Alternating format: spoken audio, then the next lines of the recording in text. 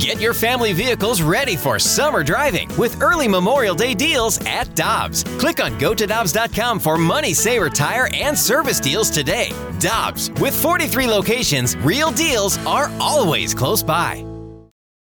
It's only a kick, a jump, a block. It's only a serve. It's only a tackle, a run. It's only for the fans. After all, it's only pressure. You got this. Adidas.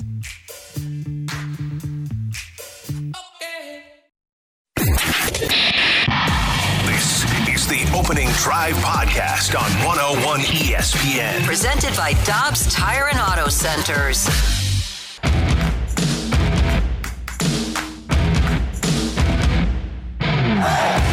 Good morning, everyone, and welcome to the Opening Drive on 101 ESPN. It's 7 o'clock in St. Louis. Your time check brought to you by Clarkson Jewelers, an officially licensed Rolex jeweler with Brooke Grimsley and Super Bowl champ Kerry Davis. I'm Randy Carricker. Great to have you with us on this morning after the Cardinals didn't provide us any highlights.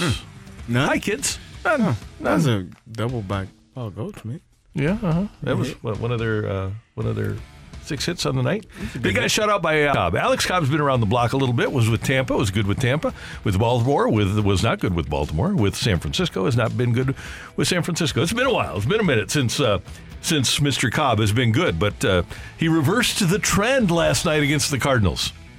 That happens when you're pitching against. It's like the first time he's done that in a decade. Yeah. So pretty recent, right? That he's done things like that. He had a perfect game going until Paulie Goldschmidt hit that ball out in right field. He was pitching pretty well. This is a team that's built on offense, and I've talked a lot about how I think the pitching will kick in. But and granted, you're playing without Nolan Arenado last night, but he's not doing much for you. It is alarming when Alex Cobb shuts you out, and it's not. I don't judge one game. But there is a trend here of the Cardinals not being able to score as much as you would think that they would be able to score with the perceived talent that they have. Yeah, I mean, especially with Jordan Montgomery performing the way that he did. We talked about starting pitching at the start of the season kind of being the issue that we were looking at. And after that first inning, I know that he labored. It was 31 pitches, but he settled in really well. To me, that's an energy shift. Mm-hmm. And that should be to your offense, okay, now it's in your hands to take this game over. This offense, we know, statistically, if you look at paper, I mean, they're like top 5 in a lot of categories in Major League Baseball. But having a performance like that really, really does not make any sense. It felt like a lot of guys were pressing, and we keep talking about the little things mounting up. And that's what that game felt like last night, where the little things were mounting up. You could just tell that the guys were pressing a lot, and that's the result that you get. And then even you had that situation that we'll get into in the 7th inning. That was a routine fly ball that typically Tommy Edman would make, but you wonder with these guys just pressing so much, these mistakes are going to mount up, and then it leads into these losses.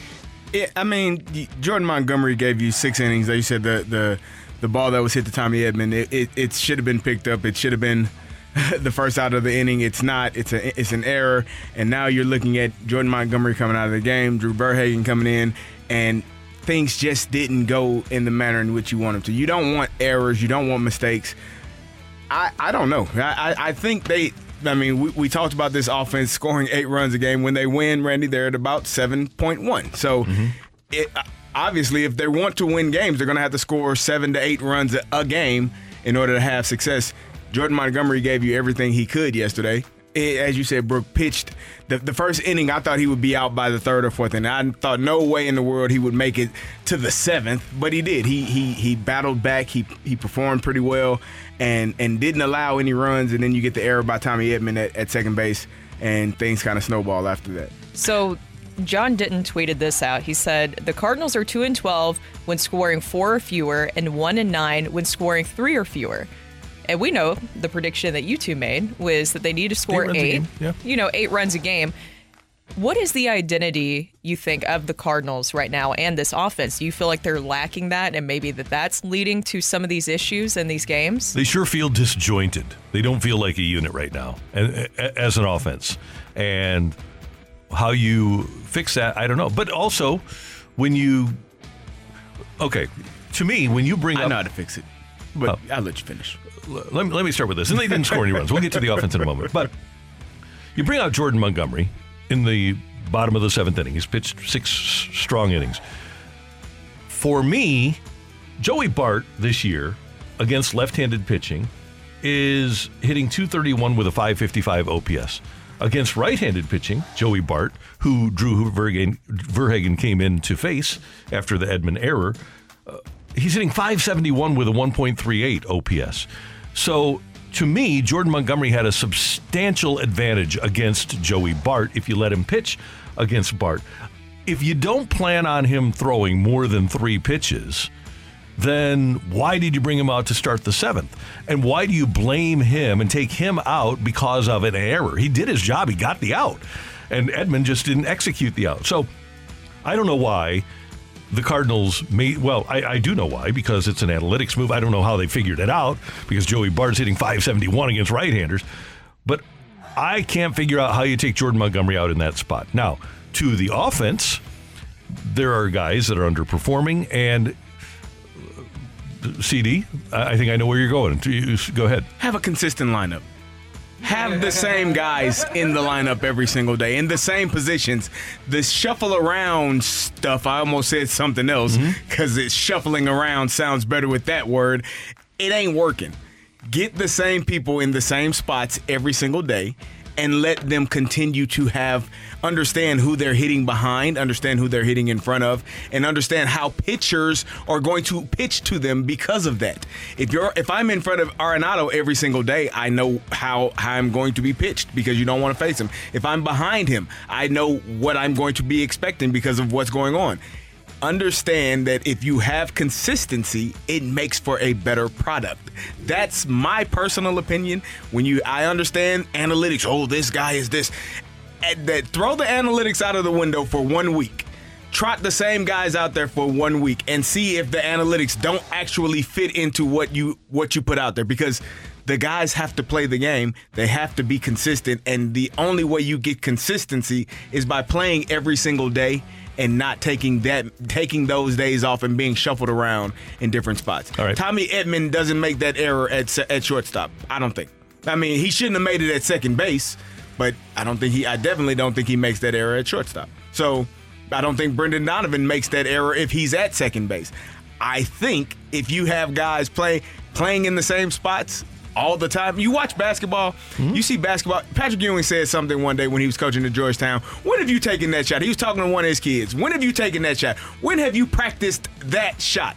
Basketball players, it's sickening to watch them warm up. They do the same thing every single time. And guess what? When the game time comes, they go to the same spots that they practiced the entire time. When you practice something over and over and over again, guess what, Randy? You get better at it. I don't know why. And if you practice what you're good at, you don't improve what you were bad at, right? Yeah, no. Here's Ollie Marmol on taking out Jordan Montgomery in the 7th with nobody out after the error by Tommy Edman. Yeah, he did. And he got stronger as the game went on.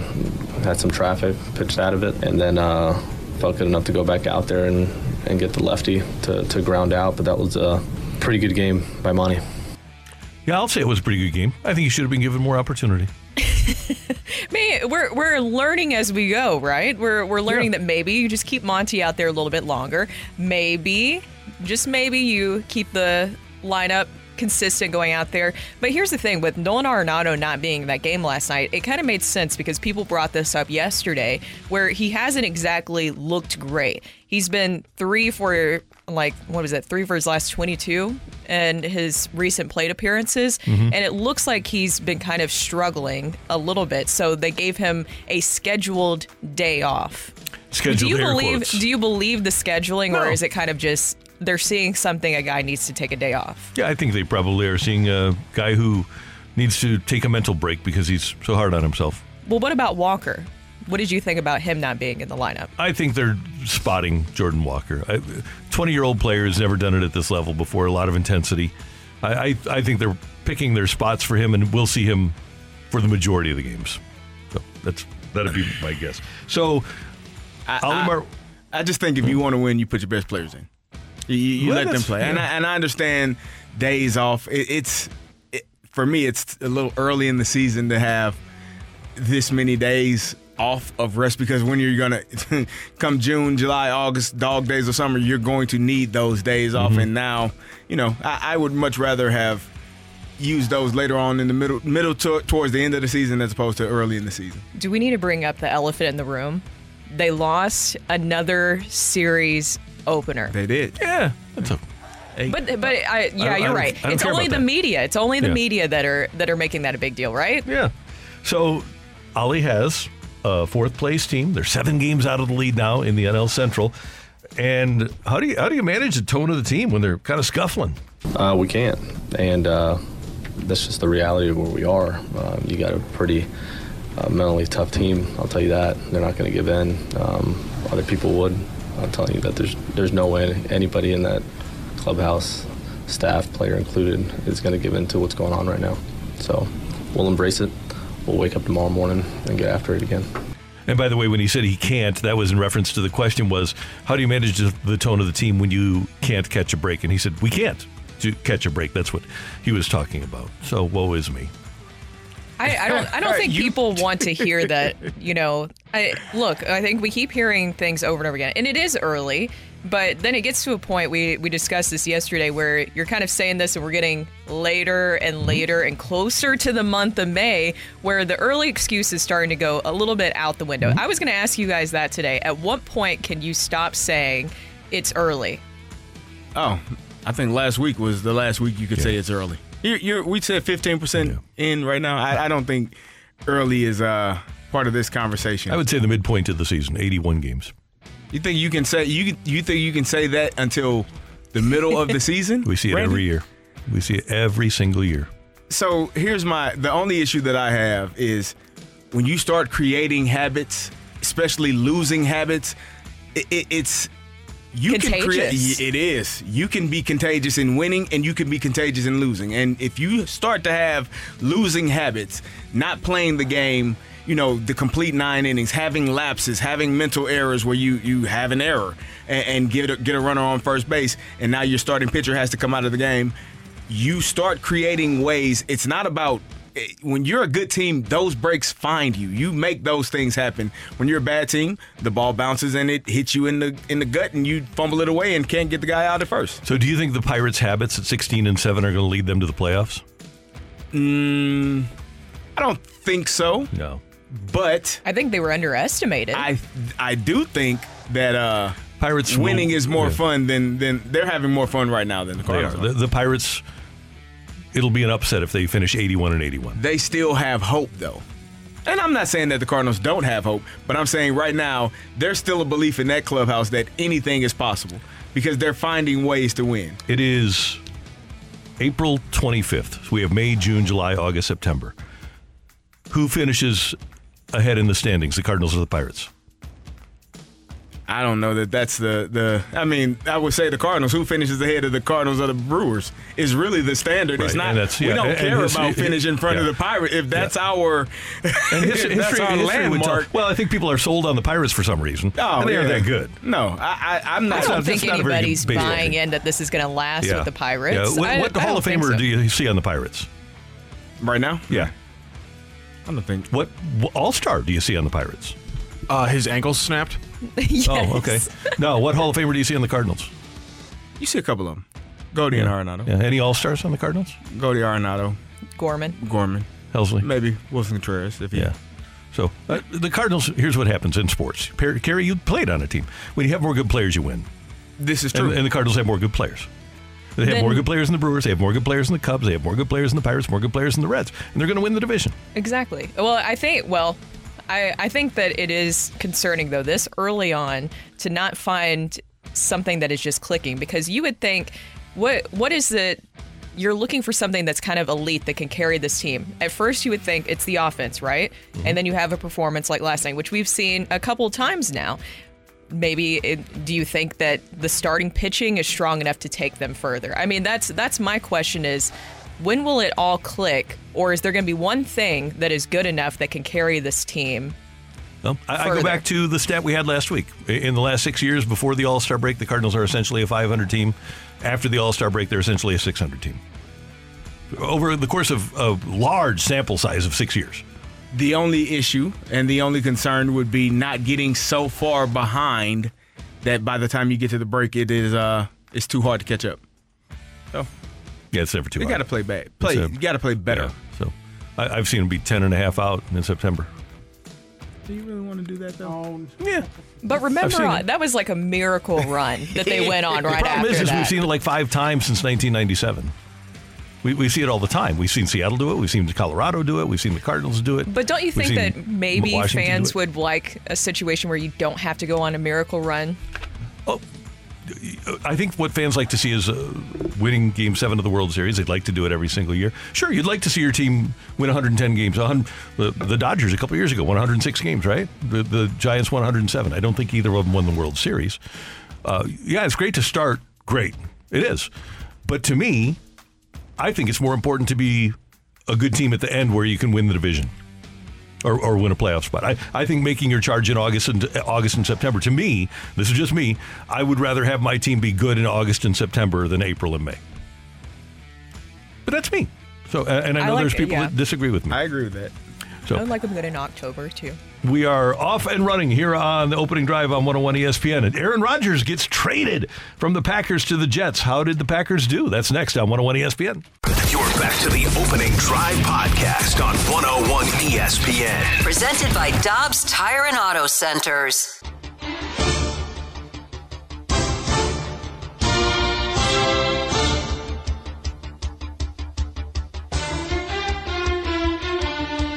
The long national nightmare finally ended yesterday as Aaron Rodgers was traded from the Green Bay Packers to the New York Jets. Here's the way it works. The Jets get the 39-year-old Rodgers, the 15th pick in Thursday's draft, and the 170th pick in the 5th round in Thursday's draft. The Packers get the number 13 pick, so they move up 2 spots in this draft. They get number 42 in the 2nd round. They get the 207th pick, plus a 2nd rounder next year that converts to a 1st rounder if Rodgers plays 65% of the snaps for the Jets. Only once in Rodgers' career has he not played 65% of the snaps for the Packers. So essentially, the Packers move up. They get the number 2. That's the big thing. They get a number 2 this year and a number 1 next year. Everything else pretty much evens out. And that's a pretty good haul for a 39-year-old quarterback who told you, I intend to play for the Jets. That's my opinion. I think the Packers have done well here. I think both sides did well. I don't, people were, the Jets gave up 2 first-rounders. No, they didn't. They gave up a potential first-rounder, and then they swapped picks for this year's first round.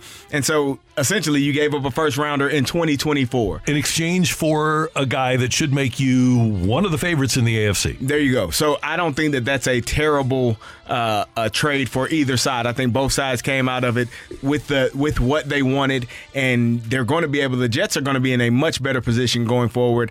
They're going to be able to draft their guy at 15 instead of 13. They move back a couple of spots, but they still have a great roster right now. And that was one of the sticking points for the Jets. They did not want to give up that 13th pick without anything in return. They gave it up, but they got a 15th instead. So it's not a horrible trade for them, and they are excited about what they have going forward. Well, and the Packers still kind of shoulder a financial hit, though, because even though they're kind of out of that $60 million, right, they still face a dead money cap hit of more than $40 million. Mm-hmm. So they'll probably have to dump David Bakhtiari. My guess is that he actually renegotiated, so he reduced his cap hit. But there are going to be players on that team. They're going to have to dump salary, and they're going to be really, really young. Fortunately, they have the picks to what we would say rebuild. Brian Gutekunst is the Packers GM. Are the Packers indeed rebuilding?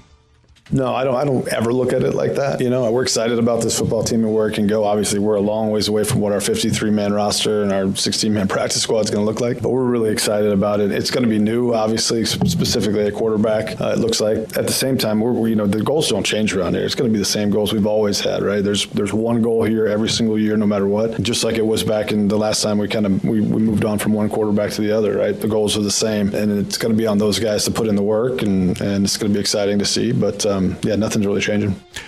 It's easier to have expectations when you've had 30 years of Hall of Fame quarterback play. Brett Favre got his first start in 1992, and then Aaron Rodgers came in and got started in 2008.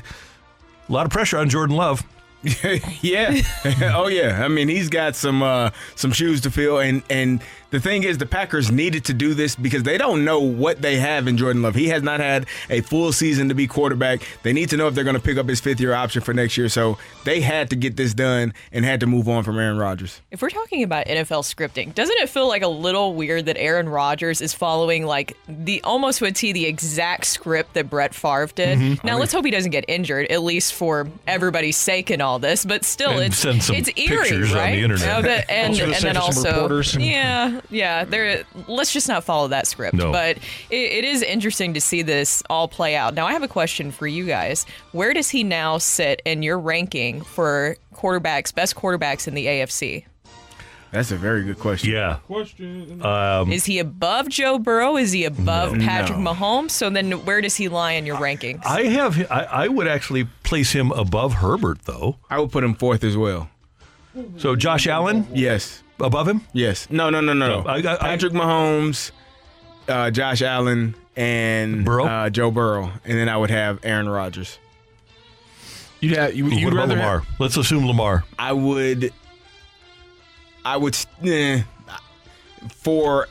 and 4B. Okay, and between those two. I will put him above Trevor Lawrence. Yes. I will put him, like we said, above Herbert. He's got to be above Jimmy G. He's got to be above Russell Wilson. So, and 4 or 5. With the potential, by the way, because he's got a pretty good surrounding cast now, with the potential to be right up there with the big two. It could be, take your choice between Mahomes, Burrow, and Rodgers. At the end of the season, it might be that way. Yeah. I like that. I'm surprised you were just putting him above Lawrence, Herbert, and Allen. I'm not putting him above Allen. You're not putting him above Allen. I'm surprised you're putting him above Lawrence. He's better than Lawrence. He's better right now? Yeah. If you're trying to win right now in 2023, you'd rather have Aaron Rodgers trying to win for you than Trevor Lawrence. If you swap those quarterbacks, Aaron Rodgers would have more success on either team than Trevor Lawrence. Aaron Rodgers has won 2 of the last 3 MVPs in the league. Yeah, I know. He's pretty good. Are you just worried about his age? No, is that what it is? I'm just, it's, sometimes the NFL, you get caught into the natural, what have you done for me lately thing of the league, and that's kind of where I'm sitting right now with Aaron Rodgers. But again, 2 of the last 3 MVPs, it's kind of hard to argue against that. Yeah, and he didn't have Devontae Adams. He's got the reigning Offensive Rookie of the Year in the AFC, and Garrett Wilson, the guy that would have won the Offensive Rookie of the Year if he wouldn't have been hurt in Breece Hall. Yep. They've got they signed Lazard. They've got a lot of good things happening. And by the way, a championship quality defense for the Jets as well. So the trade is done. And now the only veteran chip left to fall in the NFL is, well, there might be 2. Obviously, the first one is Lamar Jackson. Mm-hmm. What happens to him? And then the other possibility, I guess, is that DeAndre Hopkins could wind up with the Ravens, too. That's one of the things that has been talked about in the last 24 hours is the Cardinals are preparing to move DeAndre Hopkins, and Baltimore is interested. So they could add, in addition to Rashad Bateman, their first rounder from a couple of years ago, they could add both Odell Beckham Jr. and DeAndre Hopkins to the roster. That would get Lamar excited about playing football there. I would think so. I think they still got a number to meet, but I think he would be much more excited now than he was, let's say, 6 months ago. Yep. This is the opening drive on 101 ESPN. Coming up, our Bird Watch, as if we haven't talked enough about the Cardinals today. We're going to have some negative stuff for you, I think, next on 101 ESPN. The smartest way to do your homework is Heckman Lumber.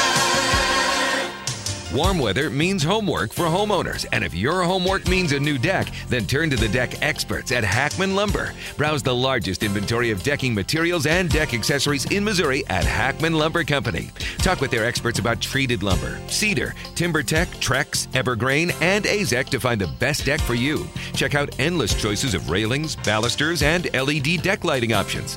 Hackman Lumber Company will not be undersold on in-stock decking materials guaranteed. You can choose to do it yourself with Hackman's expert advice, or they can recommend reputable contractors to do the work for you.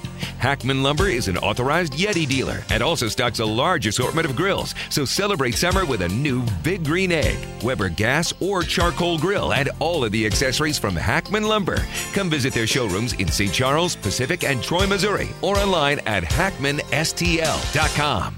Another day is here, and you're ready for it. What to wear? Check. Breakfast, lunch, and dinner? Check. Planning for what's next and how to save for it? That's where Bank of America can help. For your financial to-dos, Bank of America has experts ready to help get you closer to your goals. Get started at one of our local financial centers or 24/7 in our mobile banking app. Find a location near you at bankofamerica.com/talktous. What would you like the power to do? Mobile banking requires downloading the app and is only available for select devices. Message and data rates may apply. Bank of America N.A., member FDIC.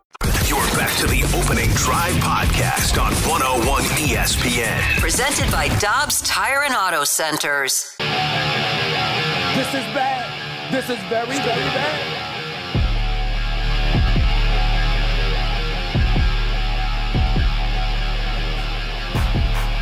Yeah, it is. It's Stephen A. You are not wrong. This is bad. This is very, very bad. It is. It's very, very bad. Season's over. Season is over. Oh, Randy. Right?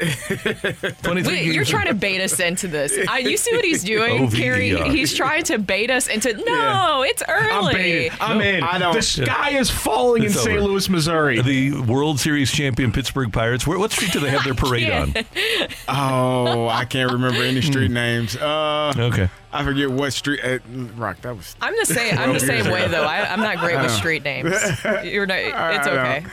I will get that research done for you sooner rather than later. I always, and I told Ollie this last year, I do appreciate his level-headedness. I don't always appreciate his managing, but I appreciate his level-headedness. And I always go back because in a small sample size theater, like we're in right now, 23 games, the best example to me of level-headedness in a short sample size situation was when the Cardinals lost 1982 World Series Game 1, 10-0, shut out by a guy named Mike Caldwell of the Milwaukee Brewers. And Whitey goes into the media area, sits down. They've got a table set up, sits down, says, "Glad that wasn't a blanking doubleheader." And everybody laughed, and everybody cracked a smile. And baseball players, we're going to talk to Adam Wainwright tomorrow, they compartmentalize this. They really don't care. They just move on to the next day. They don't worry about the day before because they can't control the day before. And that's where they are right now. And the other thing is, and Adam will say this tomorrow, and this is from a guy who, since 2010, has played on teams that have had 5 games since 2010 where they didn't have a chance to make the playoffs. So he kind of understands how a season unfolds. And I think that he'll tell us that they really aren't worried there. They don't want to be behind. They don't want to be 4 or 5 games under 500. But I also think that they recognize that things happen during the course of a season that are reversible. I agree that things are going to happen throughout the season. But at the same time, the consistency is what's needed from this team. It's players performing. You're not going to get a hit every day, but if I'm not getting a hit, then my guys are getting hits, and so it's the consistency throughout. And I think that's the part that's lacking. You got a very good start yesterday from Jordan Montgomery, and we talked about how the pitching was an issue to begin the season. They were struggling. When you get really good starts from your starting pitching, you have to score runs. You have to put runs on the board. Otherwise, it's a wasted start. And Jordan Montgomery sits here with a loss after the night, and he went 6 innings of no-run baseball, gets an error from his second baseman, and now you lose the game to the tune of 4-0. And he's stuck with the loss. And he performed pretty well except for that first inning. So I think it's about when you're a team, it's about not letting your teammates down, making sure that you uplift those guys and do the best you can when he's out there performing in the way that he was. And I need to make this point, and this was driven home to me every single day. I got to cover Joe Torre in 90, 91, 92, 93, 94, part of 95. I love Joe Torre. And he would tell me every day, because he listened to my show every night, and he'd say, "Randy, you got to remember, this game is hard." And it is. And I think we have expectations that, these guys can do it. But to be great every single day is really difficult. I don't think you have to. I don't know that being great every single day. You would like that. You would like your superstars to be superstars every single night. Paul Goldschmidt got a double. You get runners on. You got to get those guys in. It's about the entire team. It's about the entire lineup doing their job. And if guys aren't doing their job, then eventually guys don't get opportunities. That's how sports work. It's either do your job or you're no longer afforded those opportunities to do your job. And so figuring out who is going to do their job consistently, I think, is what the Cardinals need right now. Don't you think going into this season that this Cardinals team was built around their offense being able to bail them out of games or win games for them? I think you could say if this was going to be about a season about starting pitching, they would have gone and got a big name starting pitcher to add to the starting rotation. We knew that the Cardinals offense is going to be the thing that carries this team further, and looking for some sort of consistency that hasn't happened. It feels like yet since, I feel like they haven't built any momentum since like opening day. They have not, to Carrie's point, they've had 20 different batting orders, and they've had 3 games with the most common batting order. It's happened two times in 3 different situations where they've had the same batting order. But I assume that, and they assume, I guess, that Brendan Donovan, he's a finished product. He's going to be their leadoff hitter because he's the guy. Do you think they should still be evaluating Alec Burleson, or is he locked in? They need to still be evaluating him. So if you leave it up to me, he would be the 2 outfielders that I know for sure would be Jordan Walker and Lars Nootbaar at this moment. And then I would figure it out between Dylan Carlson, Alec Burleson, and Tyler O'Neill. We would figure that out. And whoever performs best, I think Burleson is probably the guy right now if you were to force me to make a decision. But yeah. So. Okay, so Goldschmidt, Arenado, Contreras, they're locked in, right? Yes. They're your 3, 4, 5. Yep. Okay. The next most common lineup has Nolan Gorman hitting 6th every day. I'm fine with that. I am too. Jordan Walker hitting 7th. I'm fine with that. And then it's Mr. X hitting 8th. That would be your other outfielder. Okay. Unless it's Alec Burleson, then he's hitting 2. Right. And I think Alec Burleson is hitting. Yeah. Okay. I know what you're saying. Gotcha. And then Edman hitting 9th. Yes. Yep. Unless Donovan is struggling. So I'm good with that. Now, one of the problems, well, it's not a real problem, is there are going to be guys that you are trying to evaluate that aren't going to get at-bats here. That's life, Randy. Life ain't fair. And for all those driving down, you've got kids in the car, let them know. Life is not always fair. Sometimes you work hard. Sometimes you get the breaks. Sometimes you don't. And sometimes things go your way. Even when you're working your hardest, you still have to be better than the person that is next to you in order to receive that job. That's how life goes. But it does. You're looking at it from the athlete's perspective. But if you're a fan driving down the road, you say, well, they never gave Randy Arozarena a chance. They never evaluated him. Randy Arozarena has a chance now. He does it because they traded him, because they didn't give him a chance. So if you're the Cardinals, do you want to take that chance again, that you misevaluate a Dylan Carlson and he turns into Randy Arozarena? I mean, if Dylan Carlson isn't performing well here, sometimes this is the thing with athletes. Sometimes it's going to a different place is the thing that opens you up to become more successful. You may not have had the same amount of success that you had in certain places. When I got to Pittsburgh, I learned so much from the running back coach that I had never learned in my life. I had been in the league 3 years. There were things that he taught me that I never even knew. I was talking to Aeneas the other day, and he was talking about I forget which player he was talking about, but he was saying he learned something from this player that he never learned in his entire career that one of his coaches told him. So when you go different places, different coaches can unlock different things in different players. And you may not be, Dylan Carlson may be just a middle-of-the-road athlete, outfielder here, but he may go somewhere else and be outstanding because of the environment and who he is around at that time. And that's the frustration of Cardinal fans right now, because they think, oh, well, they should have known how good Sandy Alcantara was going to be, but they traded him. They should have known how good Zach Gallen was going to be, but they traded him. They should have known how good Randy Arozarena was going to be, but they traded him. That's the frustration that people are dealing with right now, because they're upset that the Cardinals had talented players that they don't think were given a significant enough opportunity, and the Cardinals moved them, and then they turned into stars. Yeah, it seems like for whatever reason, and I think defensively, Dylan Carlson is your best center fielder. But offensively, something is just not shaking out with him, and that's why it feels like he's not getting as many at-bats. It looks like they have made their priority with figuring out this outfield is who's doing the best offensively. Do you think that's a fair assessment? Yes, absolutely. And not defensively, which is a dramatic shift with what we kind of have seen in recent years. But then again, you did go through some of those slumps where the outfield wasn't performing at the plate like you needed them to, so you had some kind of giant holes. So you do see them kind of shifting that mentality, but you are kind of not getting some of that great defense that we're used to seeing with our outfielders. One of the advantages the Cardinals have, though, is that if they, aside from Jordan Walker, who just hasn't done it, Newt Barr's a center fielder, O'Neill can play center field, Carlson's a center fielder, Burleson's probably not, but you have three guys. You could have an outfield of three center fielders. And the Cardinals have had situations in the past where Harrison Bader was their only guy that could play center fielder, and you wound up with deficient defense out there. I don't think that whoever among the three, I think right now, I'm with you. Carlson would be my number one. Newt Barr would be my number two. O'Neill would be my number three. But there's a lot of teams that would like to have Tyler O'Neill as their regular center fielder. I don't think the defense is as much of an issue as it was a few years ago when you just didn't have that guy. No.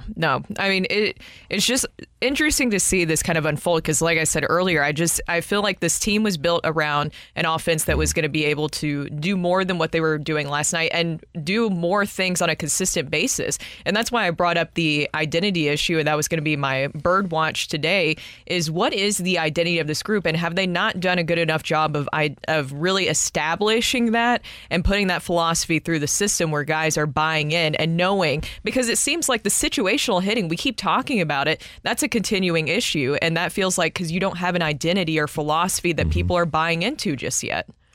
You gotta figure out a way to win games. At the end of the day, you got to find a lineup where guys are consistent, making plays, doing their job. The outfield, I'm fine with whomever is out there. I think they all add value or bring something to the table. But finding the consistency of who is going to be your everyday outfielder and knowing I'm going to be batting seventh today, I just think there's something to it. I don't know how baseball does it, but I know in football when we would get to the locker room, if you weren't dressed, you would know when you got to the locker room. You would not know. You would have an idea, if you were going to be up or down. And sometimes guys kind of had an idea going in that week of practice. Okay, I'm going to be down this week. But if you were an everyday player, every Sunday player, and you went into that locker room and your jersey wasn't hanging up in your locker, that's a jolt to your mind. So I don't know how baseball does it, if they let them know the night before, hey, you're going to have today off, or if it's when you get to the locker, your stuff ain't hanging there. That could be a difference of how you go about your day every day. That's the Bird Watch here on 101 ESPN coming up. Get your text into the Air Comfort Service text line, 314-399-9646, 314-399-YO! Take it or leave it. Coming your way on 101 ESPN. You're back to the Opening Drive podcast on 101 ESPN. Presented by Dobbs Tire and Auto Centers. It's time for Take It or Leave It. Want to say something? Put it out there. If you like it, you can take it. If you don't, send it right back. Get your text into 314-399-9646 and give us your Take It or Leave It. Brought to you by Gloria Lou Realty. Visit GloriaHasTheBuyers.com and start packing. That's my final offer. Take it or leave it.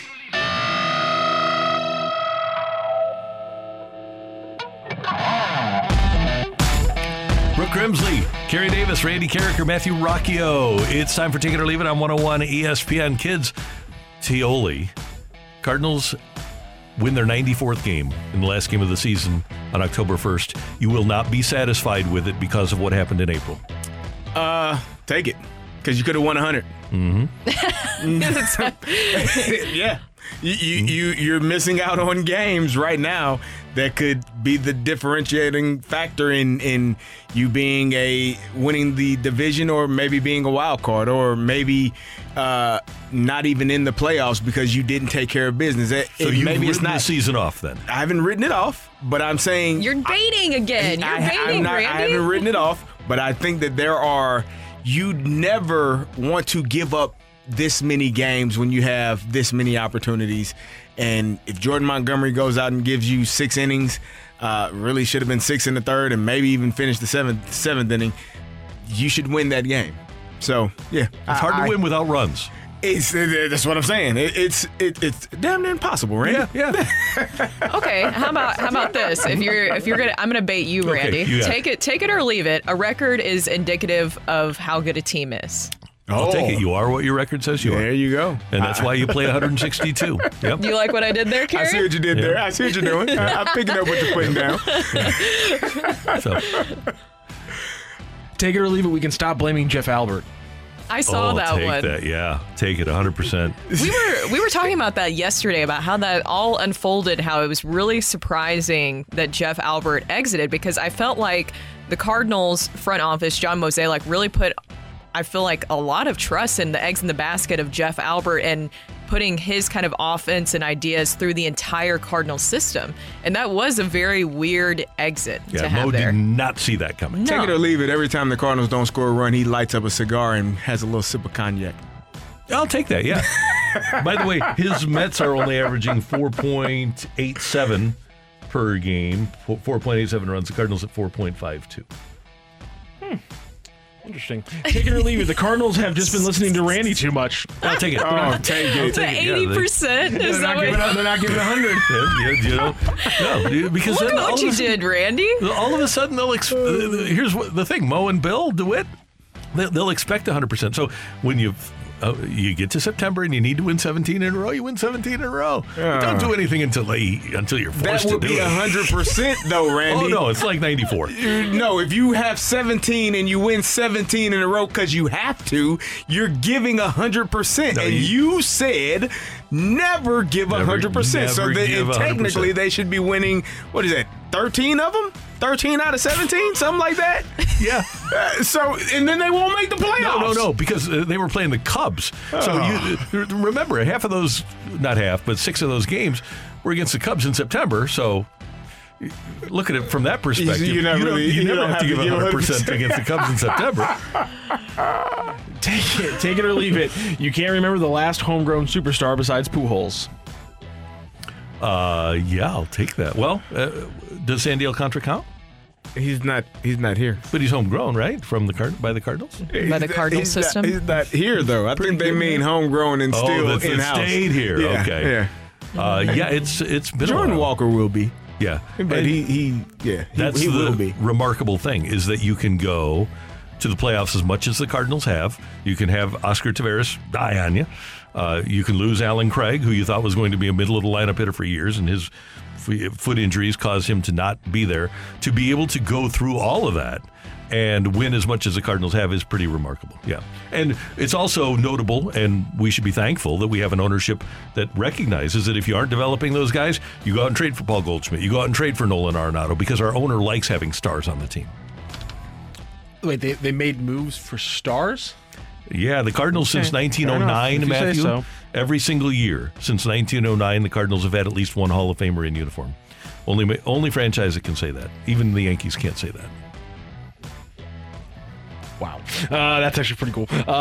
Take it or leave it. The hell with the excuses. Start the panic bus. I'm sick of analytical baseball killing the Cardinals. Well, I would suggest that taking out Montgomery last night was an analytics issue. See, I didn't have a problem with that. I think you had the lefty, lefty on lefty bat, and he should have gotten him out. So he should have gotten out of the inning.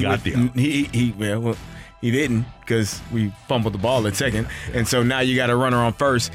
I think he was going to come out regardless of what happened in that instance. I didn't have an issue with that. I had an issue with the error and not having an out going into Verhagen coming up to pitch, but you still got to do your job with runners on. You got to make things happen. Somebody brought up Yadier Molina with the homegrown conversation. He was pretty good, I guess. Yeah. He came up later. He's going to the Hall of Fame. So, yeah, I would suggest that that's probably a pretty good call. Take it or leave it. In no universe is Paul DeJong a better shortstop than Tommy Edman. Why is DeJong in the lineup? He was hitting 750 going into the game. What else are you going to do with him at this point? Now, I will 750. I will say that okay, Randy. I knew he was going to get a start because he had such a great game the day before. Does he start again today? I didn't mean to cut you off. Oh no, you're fine. Yes. Okay. Yeah, I mean, because what else are you going to do with him at this point? You got to put him back out there. But my whole thing was, I did think that they were going to utilize him more as just like a utility guy, kind of like Taylor Motter was, just plug him in different places. But if he's only comfortable, as your shortstop, then I guess that's what you're doing there. But I don't know. I mean, that was a little bit confusing to me, but then again, it was just the second game, so I don't know if I fault them for that. I think one thing that April allows you to do, and early May, is showcase players and let the Dodgers see what he can do at the major league level. And I have to believe that. Yeah, that's part of what is happening here. Take it or leave it, Goldie and Arenado need to step into more prominent leadership roles on this team. What does that mean? I think you have a better finger to the pulse of that clubhouse than us because you've been in there more recently. What do you think? I think that Nolan Arenado and Paul Goldschmidt are very well respected in that clubhouse. I think that they are really good leaders. Paul Goldschmidt was the one who spoke to the media afterwards, after that game. And yes, I think when you see him on TV or you listen to him, he's very monotone. It doesn't seem like he has a lot of energy, but amongst the guys in that room, they're all going to Nolan and to Paul Goldschmidt for their questions and concerns, anything like that. And those two actually spend a lot of time with those players. I mean, Lars Nootbaar spent his offseason with Nolan Arenado. So I think that they are really good leaders. I can understand with Nolan Arenado, he's probably kind of frustrated right now and going through a slump. And so that maybe isn't the best look at the moment, but he is a very, very good leader for this team. And they're both very vocal despite what you might perceive them as when we kind of see them on TV and over radio. And I don't know how much of an effect it has. Certainly offensively, I don't know how much of an effect having a guy like Adam Wainwright around. But I think Adam does ease the minds of a lot of young players. And when he's not around, it does make a difference. I thought, I'll never forget, it stood out to me during spring training. There's typically, you've been over in that clubhouse that they have. There's like a rookie table and a veteran table. Adam Wainwright said, we're not doing that. I remember one spring training, he sat with the rookies, and that stood out to so many of them because he just broke that barrier. And he wanted to know, you can come and talk to me about different things. And we know he's vocal. The Arenado and Goldie are as well. Yep. Take it or leave it, the number of the day is 8. Cardinals are now 0-8 in their first game of a series. Yeah, and I don't have it in the machine. You got rid of 8? Did we have 8? I don't think because we had 8. Wasn't it 2-8? Wasn't it an 8-game winning streak and an 8-game losing streak? We had an 8. It's around somewhere. I don't know. I could only find 7. Hardly wait. Dang it. The number of the day. You're right. It was hardly wait. I remember now. Okay, well, I'll see if I can find it. The fact that you remember exactly what the Ryman carry is insane to me. My brain works in I'm so disappointed interesting ways. Yeah. Some things I remember, some things you're like, how don't you remember that? I don't know. If you listen to this show enough, you'd think the Cardinals' winning percentage is 0.0. There you go. But I'm looking. Okay, I'm really disappointed here because I know I had it. Okay, if you guys tell me I had it, then I know I had it. But I can't find it. Okay, we have 7. Well, take it or leave it. I mean, the Cardinals aren't going to go 9 because if the Blues couldn't take their run to 9, no way the Cardinals do, right? Well, they got the Dodgers for the opening game of the next series. So I don't know. Yeah, you're right, CD. It's going to be 9, so we'll have that one. Okay, we got to win the next 3 though. Make you feel better. Okay. Guys, hold on. Oh, I know I seem really negative on Friday, but okay. 4 and 6 is going to look really good on this road trip at this point. Yeah. Well, yeah. But what was shocking is we were sunshine and lollipops this past Friday, and we were like, they're gonna come away 7-3, 6-4, maybe. Yeah, no, unfortunately, I guess not. Thanks for your text. We do appreciate them. Coming up, Anthony Beck, the head coach of your St. Louis Battlehawks on 101 ESPN. When you need mealtime inspiration, it's worth shopping Kroger, where you'll find over 30,000 mouth-watering choices that excite your inner foodie. And no matter what tasty choice you make, you'll enjoy our everyday low prices, plus extra ways to save, like digital coupons worth over $600 each week. You can also save up to $1 off per gallon at the pump with fuel points. More savings and more inspiring flavors make shopping Kroger worth it every time. Kroger, fresh for everyone. Fuel restrictions apply. This episode is supported by FX's Clipped, the scandalous story of the 2014 Clippers owner's racist remarks captured on tape and heard around the world. The series charts the tape's impact on a dysfunctional basketball organization striving to win against their reputation as the most cursed team in the league. Starring Lawrence Fishburne, Jackie Weaver, Cleopatra Coleman, and Ed O'Neill. FX's Clipped, streaming June 4th, only on Hulu. You're back to the Opening Drive podcast on 101 ESPN. Presented by Dobbs Tire and Auto Centers. All day we are making plays. Family on 3. 1, 2, 3. Second and 5. McCarron wants it all. He's got it. Stephen Mitchell. Play action. McCarron in zone. What a catch! Put him on the Sports Center top 10. McCarron. Back foot. Butler. Give it to him. A.J. McCarron unconscious. McCarron into the hands of Butler. Case and point. Butler, you're not going to catch me. What a fun season for the XFL St. Louis Battlehawks, scoring 53 points in their finale on Saturday at the Dome at America's Center. Unfortunately, that 7-3 record that they compiled not good enough to get them into the playoffs with Brooke Grimsley and Super Bowl champ Kerry Davis. I'm Randy Carricker, and we go to the celebrity line now. And joining us is the coach of the Battlehawks, Anthony Becht. Coach, thanks for your time, and congratulations on a great, entertaining season that you delivered for us here in St. Louis. No, Randy, thank you very much, man. I appreciate all three of you guys and the coverage that you gave our team. Listen, I feel bad for our players and our team and our staff and the organization, the city, to go 7-3, to have the season that we did and obviously not be able to get in is disappointing. I mean, when I got this job, put my name and they announced it, I'm sure there was plenty of doubt out there, about me and handling the situation, but I did promise that if the fans came that I would supply a winner for this team. And I think it's important because, one thing, it's great to have football back in St. Louis, but I think as fans, everybody wants a winner. And I just was diligent on trying to find great players that cared, high character players. And I'm proud of each and every one of them. They played their hearts out. They loved playing in St. Louis. And we did come up short, but it's something to build on. I'm excited to do that and get ready for next year. Anthony, congratulations on the season, bro. I know you worked hard and your guys worked hard. Obviously not the ending that you all wanted, but what do you tell your team after this season and how things ended up going? Well, we spoke briefly as a team and just talked about, the season in review. I think it was more of a celebration of what the individual players accomplished. My goal from this thing in the beginning, and I told my players, is I wanted them to try to reach their goals and get where they want to get in their career. And whether it's with us for several years or it's the NFL or whatever that is, I just wanted to be clear with them that I thought that, everything they did for me, bought into the culture, the character that they showed, the work ethic and the diligence just every day to do it right.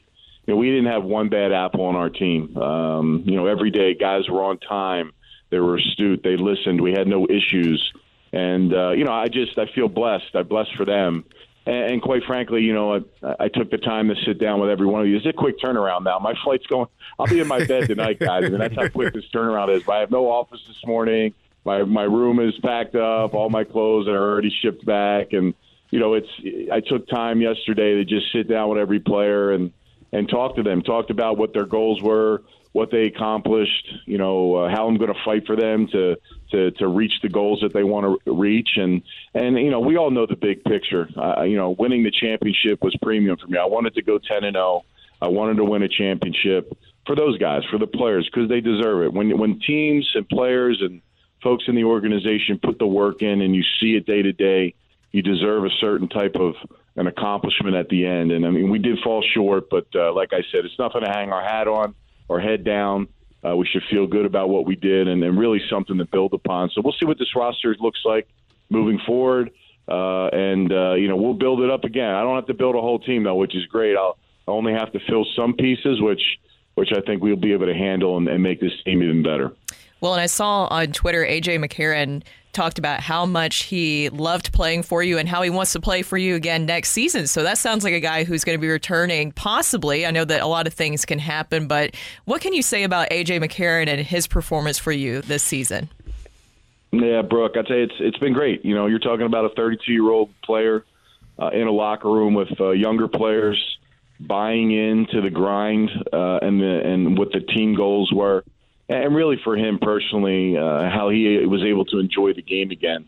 You know, being a backup in the NFL can be very profitable. It's a great job, but when you're the best guy in high school, the best guy in college, and then you get to that point and you're not quite there and you didn't take that step, and to now, you know, be in the limelight, you know, the conversations that we had prior to the season for me convincing him and selling him what this could be for him and the opportunity, the last thing I told him is, you know, all this stuff will be there. The platform, the fan base, a good team will get you players.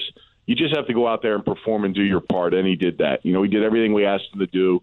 He's a tough cookie now, older player, knows a lot of football. You know, he's up late. He wants things perfect, and you can't fault a guy that wants to have that perfection and greatness. And him and Bruce did a great job. The offense was really fun to watch, especially the last game.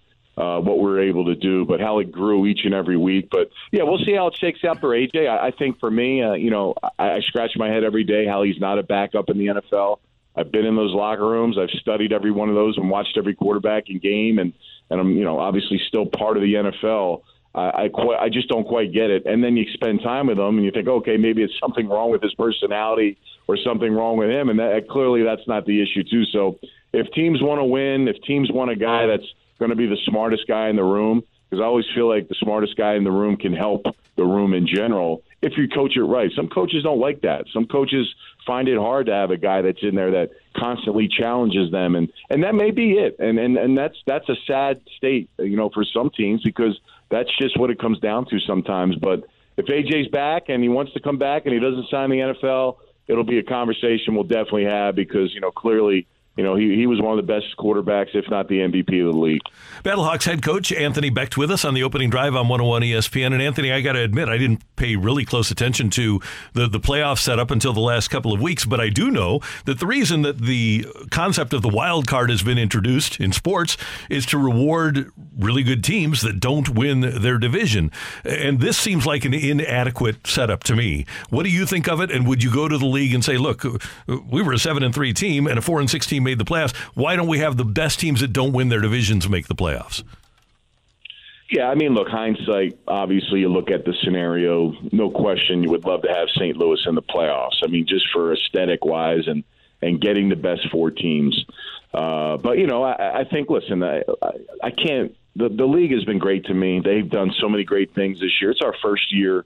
And yeah, it's something that will definitely get looked at. I'm sure it may change moving forward. It doesn't help us now, but at the end of the day, you do want the best teams in there. You want to have that, because that's what the fans want to see. The audience wants to see, a national audience that, you know, just following the league in general. You want to see the best players, the most exciting teams, you know, make it to the show. So yeah, I'm sure the conversation is going to come up, and it's clearly disappointing that we're not in, but. You know, again, ownership and everyone on the higher ups, I mean, they're obviously watching and they see, you know, how it shook out this year. And you can always make changes. The NFL makes changes all the time to their playoff system. And again, I don't really think you lose the integrity because you possibly may not have two teams in the same division. I just think that in general, you want the best record teams in, and whatever that is and how it shakes out after the two division winners. I'm good with that. So, you know, that's my thought. I mean, I think everybody has that sentiment as well, especially St. Louis, because it's happened to us. We got kind of snubbed from it, but it can be improved, and I think it will. And they'll do the right thing. And if it's not, then hell, we'll just have to win the division next year and make it simple. Hey, Anthony, before we let you go, you were a first-round draft choice, played the first 5 years of your NFL career with the New York Jets. What do you think of Aaron Rodgers to the Jets? I love it, man. How exciting. I mean, you're talking about arguably one of the best quarterbacks ever played the game. He's still got juice. He's still got fire. He's got several playmakers on his team. You know, he's got his buddy Allen Lazard's back. Breece Hall was the best running back in the NFL, yards from scrimmage, the first 6 weeks of the season. Garrett Wilson, a rookie receiver, had over 1,000 yards receiving with 3 different quarterbacks. Listen, there's a lot to like there, and they have a really good defensive-minded head coach. So, the pieces are there. They just, if they get there, do they have enough kind of experience and temperament to take it over the top? So, it'd be interesting to see if it's a more than a year, too. I think that would be key. I really don't expect them to get to the Super Bowl. I expect them to really make a nice push and get a lot of buzz and excitement in through the playoffs. But I think it will take a couple more pieces that they'll figure out they'll need. Acclimation is always important. And then that second year, I think they can really make a big push. And a lot of the team is young, so they're all under contract. So you really don't have to worry about spending money outside of just adding some pieces. So, and they'll get some more in the draft. But I really think that, they should be one of the favorites in the AFC. But I don't know if they're going to beat Kansas City. I don't know if they're going to be better than them. But, man, it's going to make it interesting. And for the fans in New York who, playing on behind and have been around them for the last 25 years, they've been desperate for something like this, and I'm just glad they get an opportunity to get excited and see a guy like Aaron Rodgers put a New York Jet uniform on. Anthony Beck, thanks for your time this year. You've been very generous in helping us out, and congratulations on that great first year, and we're looking forward to 2024 with the Battlehawks. I appreciate you all, man. Thank you. Have a great spring and summer, and we'll talk soon. All right, take care. Anthony Beck, head coach of the Battlehawks, with us on 101 ESPN. Coming up, we're going to talk some Blues hockey and some playoff hockey with our buddy Darren Pang from Bally Sports next on 101 ESPN. You're back to the Opening Drive podcast on 101 ESPN. Presented by Dobbs Tire and Auto Centers. We're talking everything St. Louis Blues as we head into the Blues booth. Presented by Boardwalk Hardwood Floors, a proud partner of your St. Louis Blues. Find your perfect new floor at our 4 convenient locations and online at boardwalkhardwood.com. Brooke Grimsley, Kerry Davis, Randy Carricker. We head to the Celebrity Line now. We head down to Tampa, Florida, where Darren Pang is getting ready to head to the airport after broadcasting a terrific game last night. Toronto taking a 3-1 lead over Tampa in their series. Toronto winning in overtime last night by a score of 5-4. Panger, good morning. How you doing? Good morning, Randy. How are you guys doing this morning? Terrific. And what a terrific series you have. And Tampa Bay with that great championship pedigree. But Toronto, they've been waiting for this. Haven't they? They've been waiting for all of their stars to coalesce like they have here in the first 4 games of this series. Boy, that's a big word this morning. Man, oh man. Come together. How about that? Okay, you cannot throw that at me here in Tampa Bay. But you're right, Randy. I mean, there's a certain maybe layer of skin that's been gathered over the years with a lot of the core players there. Disappointment after disappointment. And, I've had a chance the last few days to be around Ryan O'Reilly and to see how he is again in the playoffs and how calm he is with the circumstances that surround the Toronto Maple Leafs and the pressure that's on them and how they haven't succeeded. And yet here's a guy that goes in there and everybody just reveres Ryan O'Reilly and he's really showed up and played some good hockey for them. And, down by 3 goals and, jeepers, trailing.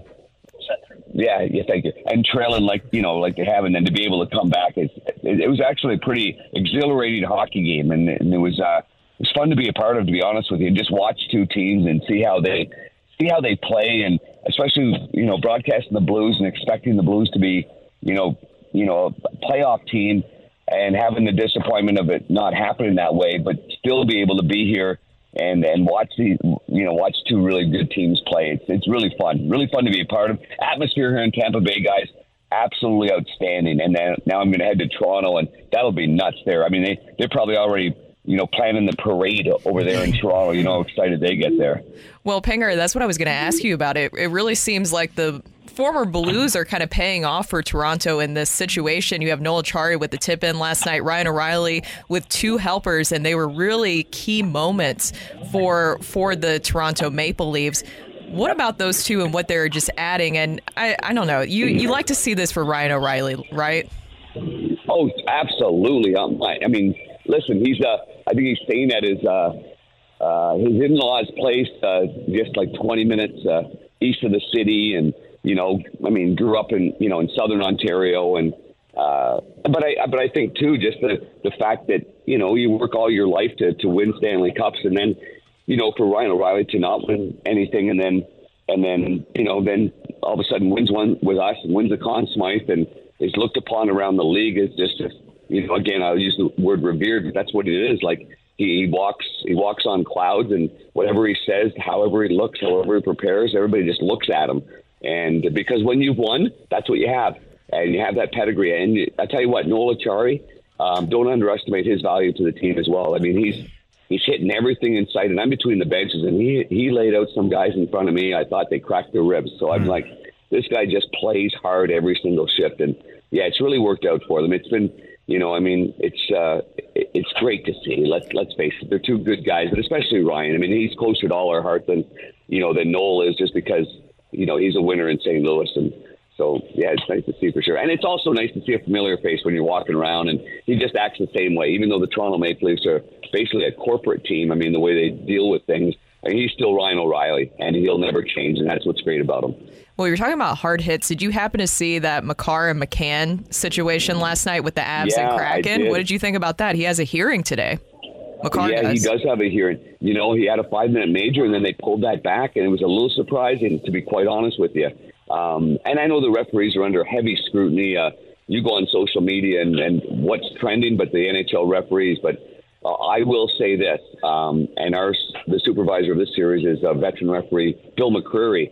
And I sat with Bill a couple of nights ago, and I said, Bill, I don't think it's fair to the referees right now. I think what's happened is the regular season calls and standards are so light and fluffy that how are the referees going to be when they get into this series? Like, these guys, they're playing for their lives. Every hit, every block shot, every play is just different intensity. And I don't think it's fair for the referees to go from one standard, the way that the NHL has called it, and then jump right into a 7-game playoff series. So I think it's really been hard for the referees, and that hit, boy, I don't know what's going to happen, but it didn't look very good. Panger, have you been surprised with how well any team has been playing, or conversely, how poorly any team has been playing? Oh, sorry, what was that, Gary? I said, have you been surprised with how well any particular team has been playing, or conversely, how poorly a particular team has played? Wow, I mean, a really good question there. I think most of it has gone according to plan. New Jersey coming back and winning 2 at Madison Square Garden, I'll tell you that. I think that's surprising. I mean, that's impressive. Losing 2 at home, young, kind of naive team, and then going into Madison Square Garden and tying it up is impressive. I'll say that, the Tampa Bay Lightning squandering leads like they've squandered is surprising to me. Last night, I thought that was locked down. I thought the series was tied 2-2. So I guess that was a surprise for me. And that's really about it, to be honest with you. I think a lot of the other games have gone what we expected them to go to. Panger, one last thing before we let you go. We've talked about Ryan O'Reilly, but Vladdy is when the Rangers are going well in their the first 2 wins, he was the guy that scored the first goal. Vladdy seems to be kind of a spark plug for the Rangers. Yeah, it's been interesting to watch Vladdy. Kind of, you're watching the game, and I literally take notes as I'm watching the game, just in case I'm doing that series, and it could be on a bar napkin. I don't know, but I write down. I'm like, hey, where's Vladdy? Where's Vladdy? Where's Vladdy? Mm-hmm. Where's Vladdy? And then bang, he gets a scoring chance, and you go, oh, there he is. Okay, and that's kind of typical of the way Vladdy plays. As we know, he's an opportunistic player, and I think playing with Panarin and Trocheck, I think there's been some games where they've got great chemistry, and other games they don't quite are not in sync. But all in all, that's what's made him the kind of opportunistic goal scorer that he is. He needs good players around him. He needs to be set up in good spots, and when he does, he'll make you pay. But now the pressure's on New York. Anytime you lose 2 at home, now it's down to business now, because I think they're expected to win this, even though New Jersey had more points. I just think the experience and the moves that they made with Kane and Vladdy and Mikkola, I think there's higher expectations for a veteran team like them. Panger, safe travels to Toronto, and you be sure that you have a blocker ahead of you, because if Toronto wins tomorrow night, getting out of that building is going to be nearly impossible. Boy, that is a very good point. Really good point. Yeah, I'll have Mike Palmateer's old mask on or something like that, or maybe I can borrow one from Cujo. There you go. Hey, have a good flight. Thanks, Panger. We'll talk to you next week. Yeah, sounds great, guys. Take care, okay? You too. That's Darren Pang with us from Tampa, getting ready to hop on an airplane for Toronto. And if you didn't see it last night, Tampa was up 4-1 in the third period. Toronto comes back to tie the game at 4 apiece, and then they win it in overtime. And that is a great series. And as great as Toronto has played, because of the pedigree of Tampa and because of Vasilevsky between the pipes, if they come back and win down 3-1, I won't be surprised by Tampa. You know who has good pedigree too? Who's that? Ryan O'Reilly. Yes, he does. And he's been he's the factor for a reason. And he has been with a franchise, not to the level of Toronto, obviously, but when you haven't won forever, the pressure builds throughout the course of the playoffs, and he's a guy that can ease the minds of a lot of people on that team that have, like Panger said, built up a lot of scar tissue over the years. That's Brooke. That's Carrie. I'm Randy. Coming up, it's The Fight on 101 ESPN. Hey, it's Kaylee Cuoco for Priceline. Ready to go to your happy place for a happy price? Well, why didn't you say so? Just download the Priceline app right now and save up to 60% on hotels. So whether it's Cousin Kevin's Kazoo Concert in Kansas City, go Kevin, or Becky's Bachelorette Bash in Bermuda, you never have to miss a trip ever again. So download the Priceline app today. Your savings are waiting. Go to your happy place for a happy price. Go to your happy price, Priceline. This episode is brought to you by Shopify. Whether you're selling a little or a lot, Shopify helps you do your thing, however you cha-ching. From the launch your online shop stage, all the way to the we just hit 1 million orders stage. No matter what stage you're in, Shopify's there to help you grow. Sign up for a $1 per month trial period at shopify.com/special offer, all lowercase. That's shopify.com/special offer. You're back to the Opening Drive podcast on 101 ESPN. Presented by Dobbs Tire and Auto Centers. Welcome to The Fight. In the red corner, Average Joe Listener. And in the blue corner, the undisputed king of Morning Drive. Please welcome Randy Carricker.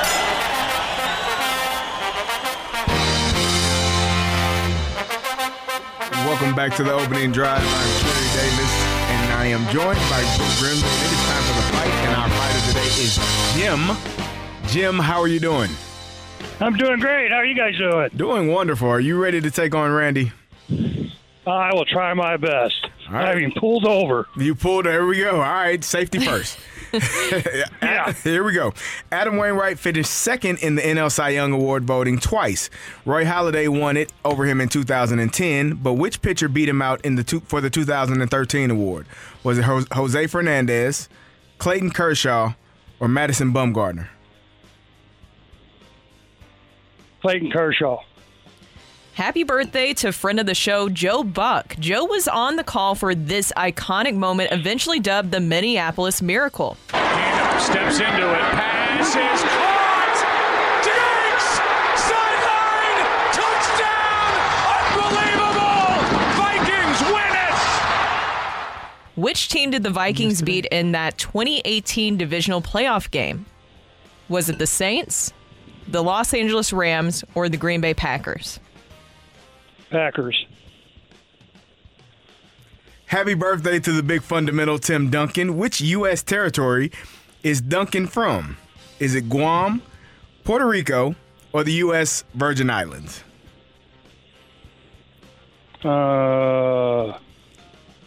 Virgin Islands. Last night, LeBron put up a 20-point, 20-rebound performance. Who was the last Laker to put up a 20-20 game in the playoffs prior to LeBron? Is it Andrew Bynum, Paul Gasol, or Shaquille O'Neal? Paul. All right, we will double-check our score, and we will bring in Randy Carricker. Jim, how you feeling? I'm doing okay. You doing okay? Just okay? Not great?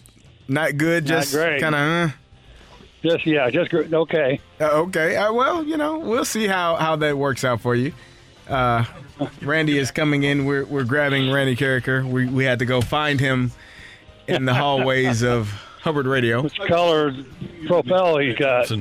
When it's late at night to do a Redbird report. So it was requested of me that I provide a Redbird report for our station today, so I was recording that. Oh, okay. Well, glad you made it back in time. Booked and busy. Yeah, booked and busy. Yeah. Randy, say hello to Jim. Jim, good morning. How you doing? I'm doing good. Good morning to you, too. Hey, thanks for listening. Thanks for playing. We do appreciate it. And who did we... Tony. Tony, okay. We'll get Tony back this week for a second round. That's completely my fault. I even made a note on the show yesterday. Just completely brain farted on that one, Tony. My apologies. Our apologies. We'll do better. We'll get him back. All right, Randy, here we go. Okay. Adam Wainwright has finished second in the NL Cy Young Award voting twice. Roy Halladay won it over him 2010, but which pitcher beat him out for the 2013 award? 2013. Halladay won in 2010, huh? 2013 Cy Young Award winner. I am going to go, I think, logic prevailing here would say Clayton Kershaw at that time. Halladay and Carp were finished by then.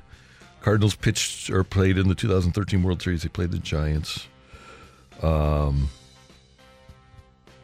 they played the Red Sox.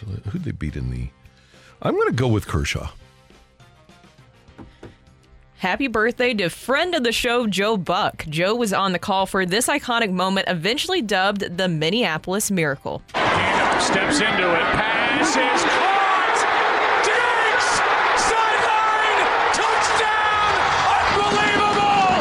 Vikings win it! Which team did the Vikings beat in that 2018 divisional playoff game? I think that was the unfortunate New Orleans Saints, who lost a lot of last play and the last minute playoff games. That horrible pass interference call against the Rams. I think they 4 years in a row they had walk-off losses in the playoffs. You don't like it, play better, right? Yep, I know. Happy birthday to the big fundamental Tim Duncan. Which U.S. territory is Duncan from? U.S. Virgin Islands. Last night, LeBron put up a 20-point, 20-rebound performance. Who is the last Laker to put up a 20-20 game in the playoffs prior to LeBron? I'll do the lifeline, Brooke. Andrew Bynum, Paul Gasol, Shaquille O'Neal. Ooh. Andrew Bynum had some playoffs for them. I'm going to say that I'm going to go, even though the logical choice would be Shaq, I'm going to go Andrew Bynum. This was a close fight today. Did the logical choice at the end for Randy Carricker make or break this fight? Ring that bell. The winner and still champion of the fight, Randy Carricker. The fight is presented by Golf Discount of St. Louis. With the most experienced club fitters in town. Why shop anywhere else? Just win, baby. I'm sorry, Jim. Randy Carricker got 3 out of 4. He beat you 3-2 today. Well, I tried. You did really good. It was a tough fight today, and 2's nothing to be ashamed of. Let's go through those answers. Adam Wainwright has finished second in the NL Cy Young Award voting. Roy Halladay beat him in 2010. It was Clayton Kershaw who beat him out in 2013. Happy birthday to the friend of the show, Joe Buck. He's been on a lot of iconic calls, but the one you heard has been dubbed the Minneapolis Miracle. Kirk Cousins to Stephen Diggs to beat the New Orleans Saints in the 2018 divisional playoff game. Happy birthday to the big fundamental, Tim Duncan. He is from the U.S. Virgin Islands when he was quite the swimmer before he became a basketball player. And last night, LeBron put up a 20-point, 20-rebound performance. The last Laker to do that was the logical answer. Shaquille O'Neal, the last Laker to put up 20-20. I thought my Pau Gasol homerism might have tricked you to going into that one, Randy Carricker. But nonetheless, you still got enough. It's a 3-2 win for Randy Carricker. Jim, thank you so much for joining the show and joining the fight today. Thank you, guys. Y'all have a good day. You too. Thank you.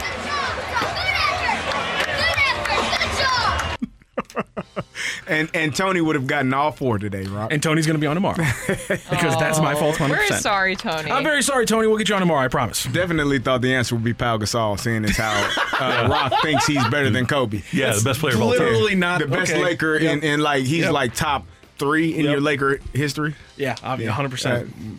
Kobe is 8 in Laker history, according to Rock. Maddening. Lakers history. Well, Kareem. Oh, don't Shaq, do that. I will make you get out. James Worthy, Elgin Baylor, Jerry West. So that's 5 right there. Will Chamberlain, obviously, that's 6. I'm just saying. LeBron. LeBron's no, not as a Laker. Get out of here. Not that crazy. Well, can't believe you'd hold that against me. I am going to hold that against you in perpetuity. By the way, the Joe Buck question. I almost used the that is a disgusting act from Randy Moss, but I tried to get one more positive out there. That's good. Yeah. So we I just sent Joe a happy birthday text. As a matter of fact, telling him he was a fight question. I think guys in St. Louis wind up being fight questions. I sent the Spurs an email, but they won't give me Tim Duncan's phone number to wish him a happy birthday, and I don't see why not. I'm just trying to be kind. Yeah. He's get him on the line. The reason that he wound up having the career that he did is because St. Louis U didn't beat him in the NCAA tournament. He would have never been the big fundamental. He probably wouldn't even been drafted in the first round if it wasn't for that game against SLU.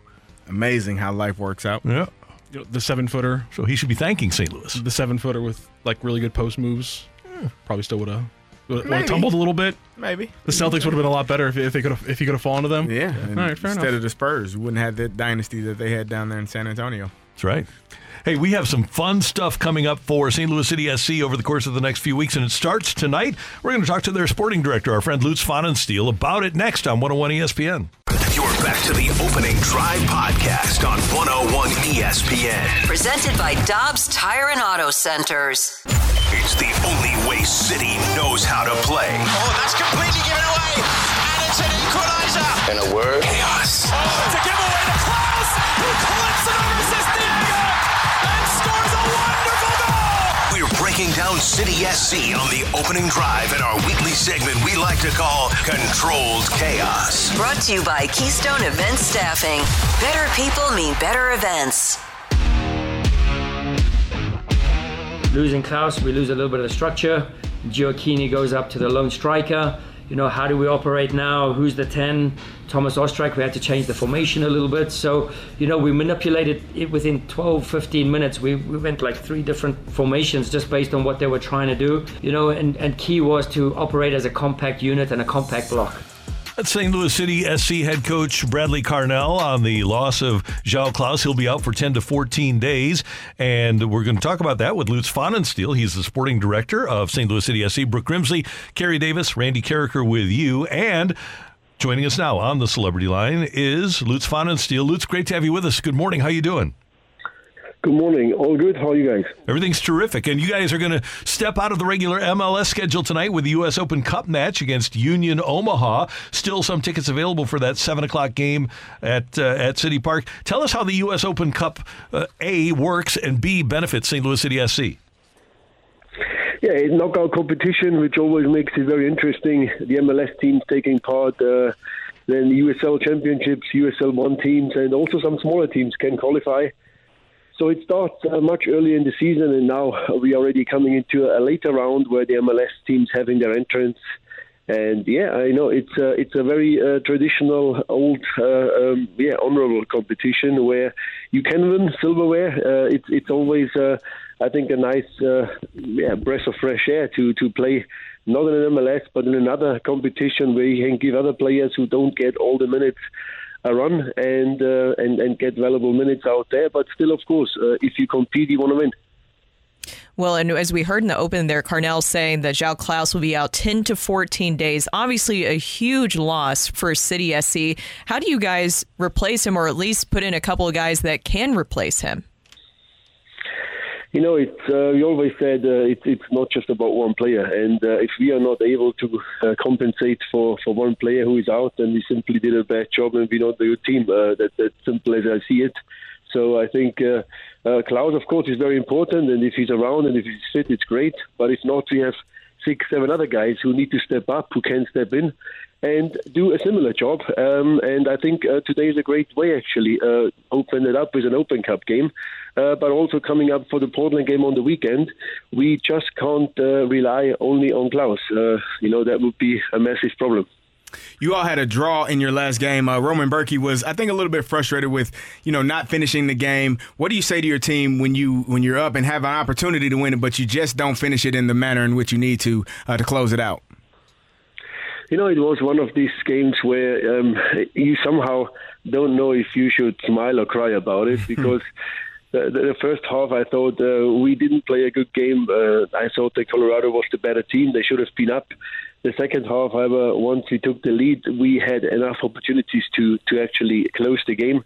And in the end, of course, with the altitude and with the game, the way it was played, they came again at us. And Roman was standing on his head. He was absolutely fantastic. And then conceding after the 90th minute in extra time, the added time, that's always, it's annoying. It hurts you a little bit. And I think if you look at the whole game, the point was something we could live with. It was actually a point we won. But the way conceding so late, it felt a little bit like a loss, and we were disappointed.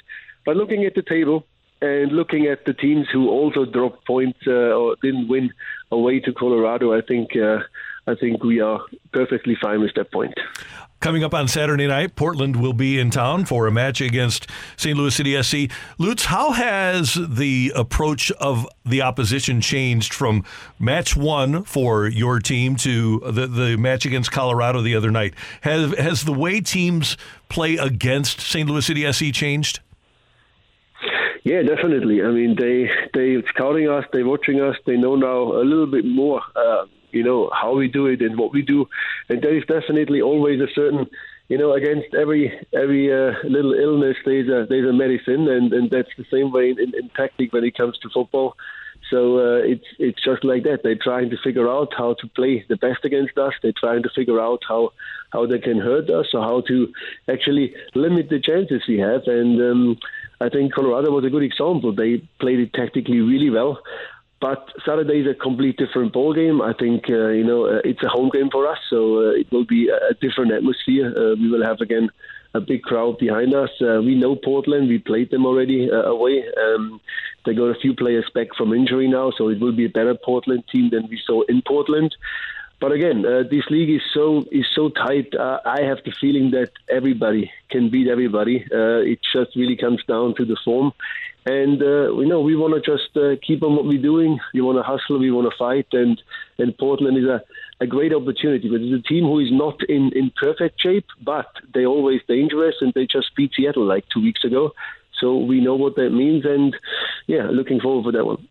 Well, a guy that I kind of see that's stepping up lately, and it seems to really be hustling. You can point to a couple of guys, but one that I've been looking at in particular is Rasmus Alm. It seems like he's been really stepping up, getting more minutes since coming back in here. And it was a third straight game that he was responsible for a goal. What have you seen from his play lately?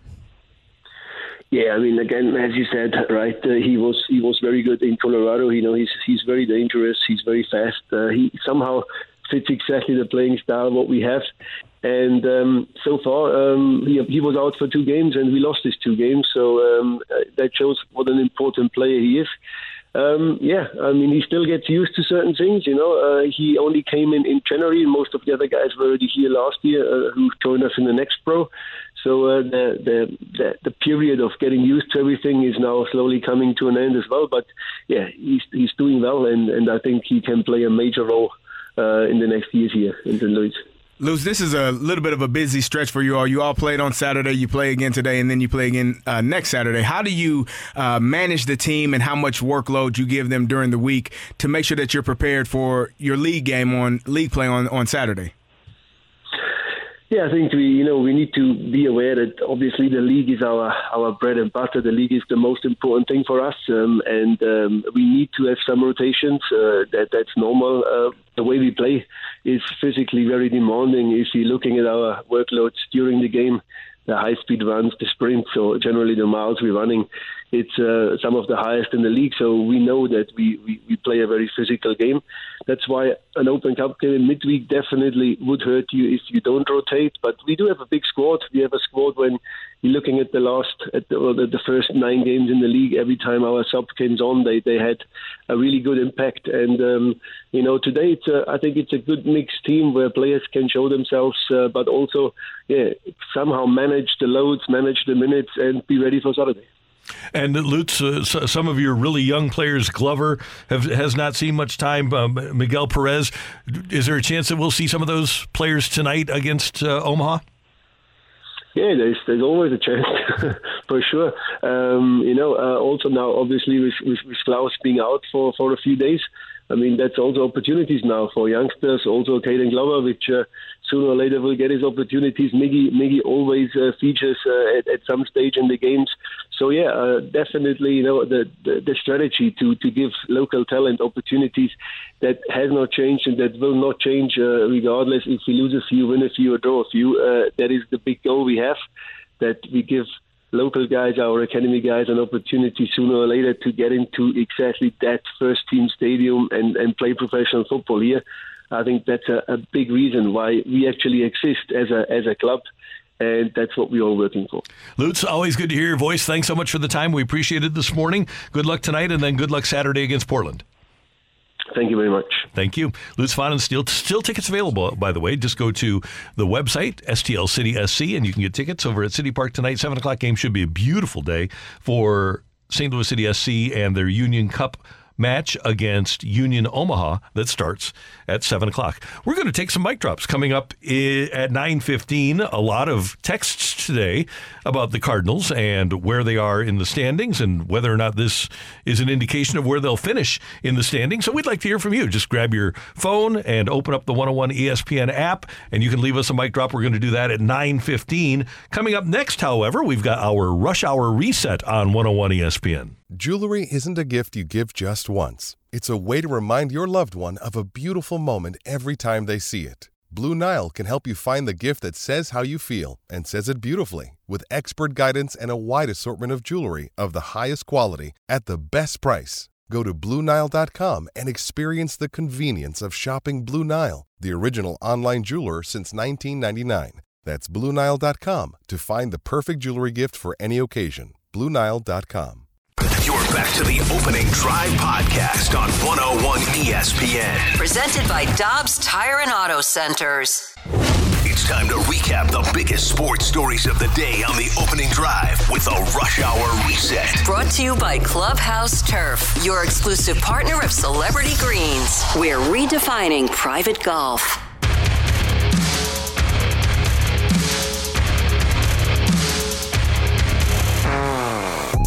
9:01 in St. Louis. Your time check brought to you by Clarkson Jewelers, an officially licensed Rolex jeweler. Brooke Grimsley, Kerry Davis, Randy Carricker, and we do want your mic drops for our next segment. We want to know how you're feeling about the Cardinals as they struggle through the month of April. Last night, Alex Cobb pitched his first shutout in 11 years. J.D. Davis hit a 3-run homer, leading the Giants to a 4-0 win over the Cardinals in the opener of a 4-game series. That makes the Cardinals 0-8 in series openers so far in 2023. That is not a very good statistic. If you want to sweep series, ordinarily what you have to do, and I'm not a mathematician, kids, but ordinarily what you want to do if you want to sweep a series is win the first game. Generally. Yeah. Yeah, I think that's maybe the only way to sweep a series is to win the first game. And something else I learned today, the only way to win a game is to score runs. That is true. Yeah. You got to do that. 6 hits, and the Cardinals lose 4-0. And Paul Goldschmidt, who did have a hit last night, was asked if it feels like the Cardinals haven't been able to put it together yet. Yeah, of course it does. I mean, when you're losing, of course you're not putting it all together. So, we're trying to do that, and we'll continue to try to do that, and go out tomorrow and try to play well. Hopefully they can play well tonight. Hopefully they can. Randy, you asked what the texters are feeling. I'm going to read a text from the 618. What kind of crack are you guys smoking? I want some. There's no way this team is going to win 94 games. The pitching alone will give up 94 games. We just lost to the Giants. Don't give me the West Coast BS. They've been in Seattle. Well, that person very well could be right. I don't think we're smoking crack. No. I don't think you want some either. Will I be surprised if the Cardinals win 94 games? No, I won't. I would be surprised. I would be frustrated if they win 94 games, because if they win 94, that means they could have won 100, because you let games slip away early in the season. You look at the schedule, and you'll find 6 games here in the first 25, 30 games that you'll say we should have won those games. And again, maybe you win 86 games and you could have won 92, and that puts you in a differential from being a wild card or being out of the playoffs. That's why it's so important for me that they take care of business and win more than they're losing at this point. Well, yeah, because at this point, you've yet to see any consistent play, it feels like, because now we're having the starting pitching trending in the right direction. That was the biggest issue that we were really talking about. It felt like at the beginning of the season is, wow, this starting pitching, you should have gone out and got a better starting pitcher. Now the guys are somewhat trending in the right direction. That was a great game by Jordan Montgomery. You're looking at energy shifts in the game. That was a great energy shift by Jordan Montgomery. After getting through that first inning, that looked a little scary at first. He labored through like 31 pitches, but after that, he really settled in, gave the offense enough of a chance to do what they should be doing, because we know, and we knew going into the season, offense is what the Cardinals were really kind of hanging their hat on. That is what was supposed to help them win games. It was supposed to help bail out the starting pitching or just the pitching staff in general. And for your offense to get shut down by Alex Cobb, maybe he's fantastic. It's the first time he's done this in a decade. Not trying to take anything away from him, but at the same time, it felt like the hitters made it too easy on him. Right? Did you feel like that in certain ways? Yeah. And here's the other thing that I'm just trying to figure out too with this team is that it feels like the losses are not close in these games a lot of the times. It feels like there was an inning or two where things just really unravel and you just know the game is gone by that point for the Cardinals. Like any Miles Michaelis start so far? Well, yeah. Yes. And it does get away. Last night got away in a hurry. They take Montgomery out. They bring Verhagen in. All of a sudden, bing, bang, boom. J.D. Davis hits a 3-run homer.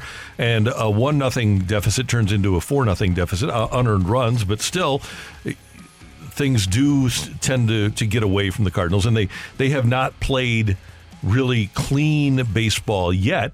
And that's, as a Cardinal fan, that's my hope, is that, as is ordinarily the case when the Cardinals play seasons, that they get better as the season goes along. They have historically been a big picture second half team. Hopefully they haven't forgotten that. For me, it's going to continue to be, runners in scoring position. They had a situation there in the fifth inning where you got bases loaded and you don't get anything out of it. You had 2 runners on with 1 out. You don't get anything out of those situations, and the team was 0 for 6. With runners in scoring position yesterday. Clearly you're not going to win games if you don't get runners across the plate when they're in scoring position, second and third.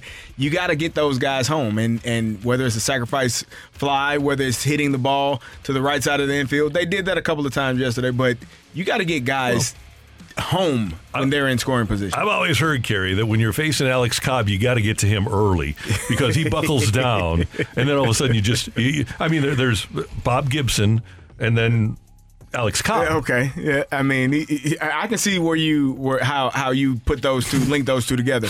He's had 1 shutout prior to last night in his career. 11 years ago. The Cardinals have been shut out how many times this season? Through 28 games? 3? Is it 3? Seems like it. Yeah. So for an offense that's supposed to help you win games. It's supposed to be great. So the Cardinals will play tonight. They get to face their old friend John Brebbia. He'll be opposed by Jake Woodford of the Cardinals, and that's another 8:45 start. And you can see it on Bally Sports with Chip Carey and with Brad Thompson.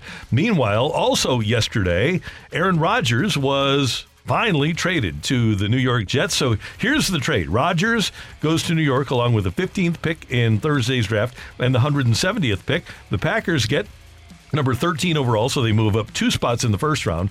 They also move up to number 42, so they get to pick in the second round. That's the 170 pick. And then they get an additional pick, number 207, which is in the 5th. And then the big thing for the Packers is that they get a 2024 second rounder that converts to a first rounder if Rodgers plays 65% of the Jets plays next season. There's only been 1 season in his career with the Packers where he didn't play 65. So 65% of the plays. So odds are that the Packers get basically an extra number 2 and a number 1 in exchange for their 39-year-old quarterback. But that number 1 will be based off of New York's record for next season, correct? So no, just the percentage of plays that he has. Yeah, but I'm saying the number one pick will be based on where. So if they are a playoff team, it should be a 20 to 28 number of picks. So it's not, you're not losing that much if you're the Jets. You actually, I think they actually won this trade and they got what they wanted. You're going to get a quarterback. It's going to be for a couple of years. You're going to have to revisit this still with a young core in a couple of years, trying to figure out who's going to be your quarterback. But I'm not too disappointed with what the Jets did, and I think they put themselves in a position to have some success in that AFC East. And I'll tell you what, here's how long it's been since the Jets have been in the Super Bowl. The Jets-Colts in 1969, that's the first sporting event I remember watching. Really? Yeah, and I'm old. The first sporting event I remember watching was Joe Namath beating Johnny Unitas and the Colts in Super Bowl III. So it has been a minute. So there's pressure in New York to make it to a Super Bowl. I was just thinking about what my first ever. Do you remember it? Do you remember the first sporting event you ever watched? The first sporting event I ever remember watching was the Packers-Broncos Super Bowl. That wasn't the John Elway. So it was the one where they let him score at the end, right? Yeah. Okay. Yeah. I feel like mine was the Cardinals World Series in '85.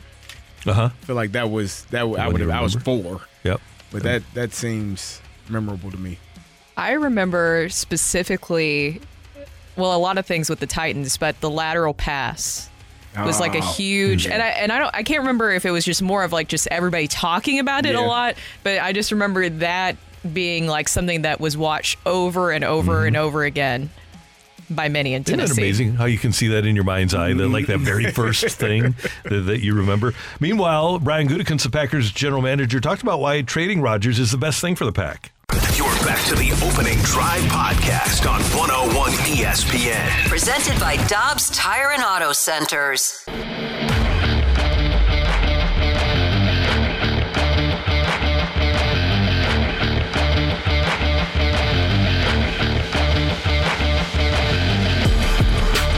With Brooke and Carrie, I'm Randy. Matthew is here, and we do appreciate you joining us on the Opening Drive on 101 ESPN, and we want to hear from you. The Cardinals obviously scuffling early on in the season, and the consternation is great because we're so passionate about it, but we do have a lot of consternation about the start of the Redbirds, and we ask for your mic drops. Just use the 101 ESPN app, and let's hear from Aaron first. Hey, Uncle Randy, can you tell us the story about when the Cardinals were god-awful and they missed the playoffs in 2023, because that's what is happening right now. And you spouted off and you're like, oh, Verhagen, he's going to be good this year. No, he's garbage. Oh, Paul DeYoung, he's batting .750. He went 0 for 3 last night in a pathetic performance. I'm tired of this, dude. I am really, really tired as a Cardinal fan. I want to sit down. I want to watch my team. I want to watch a win. I want to watch a team that wants to play. This team is dead. You done messed up, Aaron. Aaron. Okay, let's start with this. I think that most teams, and we aren't all completely rational here, but if you have a middle of the bullpen guy and Verhagen was terrible last night, but every reliever is going to have their bad nights. His role is to be what it was last night. Should Montgomery have been taken out of the game? Debatable. I would not have taken Montgomery out of the game. But I wouldn't go so far as to call any human being garbage, which you just did with Drew Verhagen. But Drew Verhagen is a serviceable major league pitcher. Is he great? No. But is he serviceable? Yes. Paul DeYoung, fact of the matter was, Paul DeYoung was hitting .750 heading into last night's game. Okay, you don't like the fact that Paul DeYoung did what he did last night. Well, let me tell you something, Ron. Paul DeYoung is batting .429 with an OPS of 1.286. So don't be pooping on my guy Paul DeYoung because he's got a 1.286. Oh God! Come on, Randy. What? We got a text from the 314. It says, "Is Randy having weed with Willie?" I don't know. Here's the thing: where do we draw the line for small sample size? 2 games? 2 games. 23 games is 23 very, games? I can find you a 23-game stretch where Albert Pujols hit 220. So is Albert Pujols was for his career? Is that what you're going to judge him on? Are you comparing Paul DeJong to Albert Pujols? No, I'm saying the 23 games of the Cardinals. Okay. So it's like we completely forget that last year the Philadelphia Phillies fired their manager. They did. We're not there. Yeah. I mean, we're not. Where were they in October? They were playing for a championship in the playoffs. That's the short attention span theater I'm talking about. I think the issue is with Aaron is what he's saying is he wants to sit down, watch his Cardinals play, and be competitive in games. You want to see timely hitting. You want to see runners in scoring position, guys coming across and actually scoring. You want to see those moments that get you out of your seat and get you excited. You didn't like Montgomery getting in a jam in the first inning, but you love him getting out of that jam, and that gets you excited. And it gives you, Brooke has said it all day, the transfer of energy that should have came from that mound into the dugout when Montgomery came in there. There was multiple occasions where you have an opportunity with runners in scoring position 6 times and you didn't get them across. I think that's what the fans are clamoring for. Excitement. Give us something that we can say, all right, when can we have the pitching and the hitting play both their best games at the same time, and then you'll see how good this team can be. I get it, but at the same time, I'm looking more big picture. Our great friend Bob Ramsey has a great statement as he's an SEC football honk, Rammer is. And he says, as an SEC booster says, the fun is in the winning. And at the end of the season, if you can remember what happened on April 24th of 2011, and you think that was what the judgment of that season was rather than October 28th, then I think you have an issue. I disagree, though. And so here's why. You don't think the Freeze game was as big a deal as April 24th of that year? I do think, obviously, but that's a moment. That's one moment in one game. And here's the difference. When you are playing an entire season, you can't just say, oh, we'll worry about it on the back end, because in the back end, you might be too far behind to catch up. Every baseball team in history has done that. So why did it change? Not every. I mean, some teams actually play well in the beginning of the year, and it extends throughout the entirety of the season, and which is why you have teams winning 100 games, winning 90-plus games, and having success and making it into the playoffs and having playoff runs. And a 100-plus win team doesn't guarantee you're going to win a championship, no, but a 100-plus team guarantees you to be in the playoffs. Right. So you gotta be able to do that. So there's. To me, in this town, that's the biggest issue. An inordinate amount of disrespect for how much the Cardinals have made the playoffs. And the knowledge that they have, and we all think that we can be a general manager. They seem to be doing something right because they've been in the playoffs in 11, 12, 13, 14, 15, 19, 20, 21, 22. I mean, they do make the playoffs pretty much. We are in agreement. But people are going to remember what happens most recently, and getting 24th. knocked out of that too, but also getting knocked out of the first round. I think you can understand at least a little bit of why people would be upset and also worried, because what was happening last season, offense going stale, not being consistent, that was happening towards the end of the second half, right? And especially in the playoffs, what happened to the offense during the playoffs, that first round? Silent. And then early on the season, inconsistent play. Being shut out 3 times early on in the season is concerning, especially when you didn't go out and get a starting pitcher and a big name. I thought about that a lot. You think of how much better they would be if they had brought back Quintana and signed Verlander. Think of how much better off they'd be right now. I think they would be better. They would. Yeah. There's no doubt. Except for those guys haven't pitched yet. Oh, well, they wouldn't have been in. Well, Quintana would have been injured. But here's the thing: they wouldn't have been injured as Cardinal pitchers. Of course not. Of course not. If it would have played out that way, I'll just say one last little thing. If the offense is inconsistent, you want to see more aggressive at bats. You know what's not aggressive is swinging at the first pitch. Or not swinging at the first pitch. Swinging. I mean, sometimes there's. You're just wanting these guys to be more aggressive, and it feels like that's just not happening in a lot of ways. I agree with you there. Let's get to Mark, who's got a mic drop with us on 101 ESPN. I just want to say about the Cardinals, I feel like there's no chemistry in this team right now, and maybe missing Skip Schumacher a little bit. Maybe that is the key. I think Ollie might have somebody to lean on, and now he has to make a lot of decisions on his own. I think that could be a concern. Thank you. They had a ton of chemistry in 1983, and a couple of guys went into rehab and another got traded. Oh, God. I don't think that's the type of chemistry that Mark was. That's a different. They were doing something different there. Okay, sorry. They were having fun, clearly. Yeah, too much fun. There's a line. Do not step over it if you're a professional athlete or really anyone. I think Brooks spoke to this earlier as well. Watching them in the dugout, they don't look like when they last season, pepper grind. They got to find something that gets them, back into the game and gets them back excited about being a part of it. I mean, they did the salsa some years ago, and you have those little nuances that are inside jokes as a team that you start to share with everyone else. They got to find something that gets their mojo going. And this is a group that one thing the Cardinals collect is what used to be called, it's not anymore, but briefcase and Wall Street Journal guys. And the Yankees used to be loaded with briefcase and Wall Street Journal guys, but there wasn't an awful lot of fun. And Nootbaar does bring fun. I think it's ironic that the guy that the Cardinals miss in that regard, as far as I'm concerned, when I watch the dugout, it's Albert Pujols. He brought it last year. He was always laughing. He was always the first guy out cheering somebody on when somebody did something good.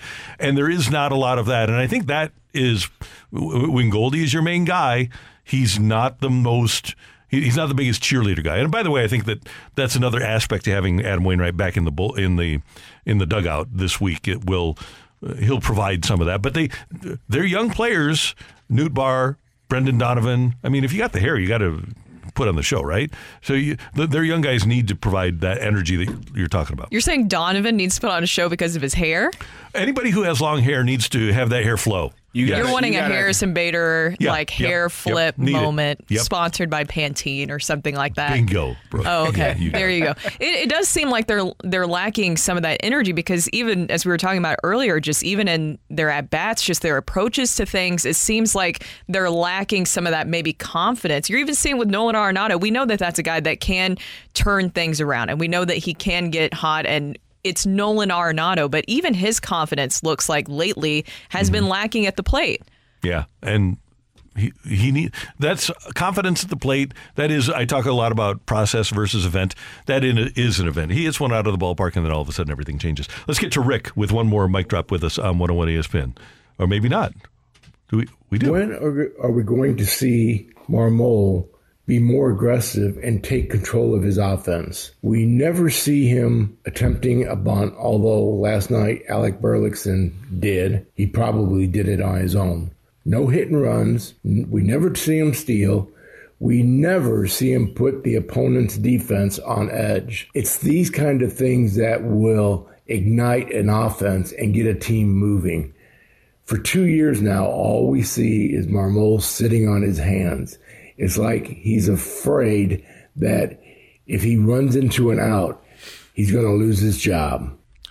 Brooke and Carey, I believe this is an organizational philosophy that may have gotten Mike Schilt fired. As a matter of fact, what you're talking about, Rick, is I think the Cardinals have placed such value on the old, well, we only have 27 outs, that they're paralyzed by the thought of losing an out by being aggressive. So if you think it's an organizational kind of concept and philosophy, that would mean that Ali is going to do what the organization does. And if you are the manager and it's not working well and you're doing it the way your bosses want to do it, you know what you do? If it's me, I just sit on my hands and just watch because this ain't me running it. This is your idea. This is what you want. And it's not happening in the way that you want it to happen, if that's what's going on. Now, if there is some leeway to make those decisions, hit and runs and things of that nature, then it needs to be done. I do agree with Rick to a degree. You have to get moving on the base paths. You got bigger bases. You got close. I mean, it's things have opened up for more athletic players and more athletic teams to be more successful.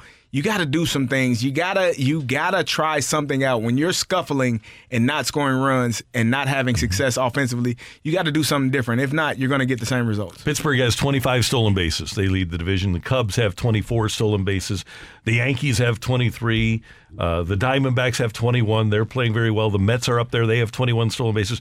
Cardinals have 15. And I would like to see them run more. Hey, thank you very much for your mic drops. That was fun. Appreciate you joining us here on 101 ESPN. Coming up, Mike Claiborne. He'll tell us what's wrong. Next on 101 ESPN. You're back to the Opening Drive podcast on 101 ESPN. Presented by Dobbs Tire and Auto Centers.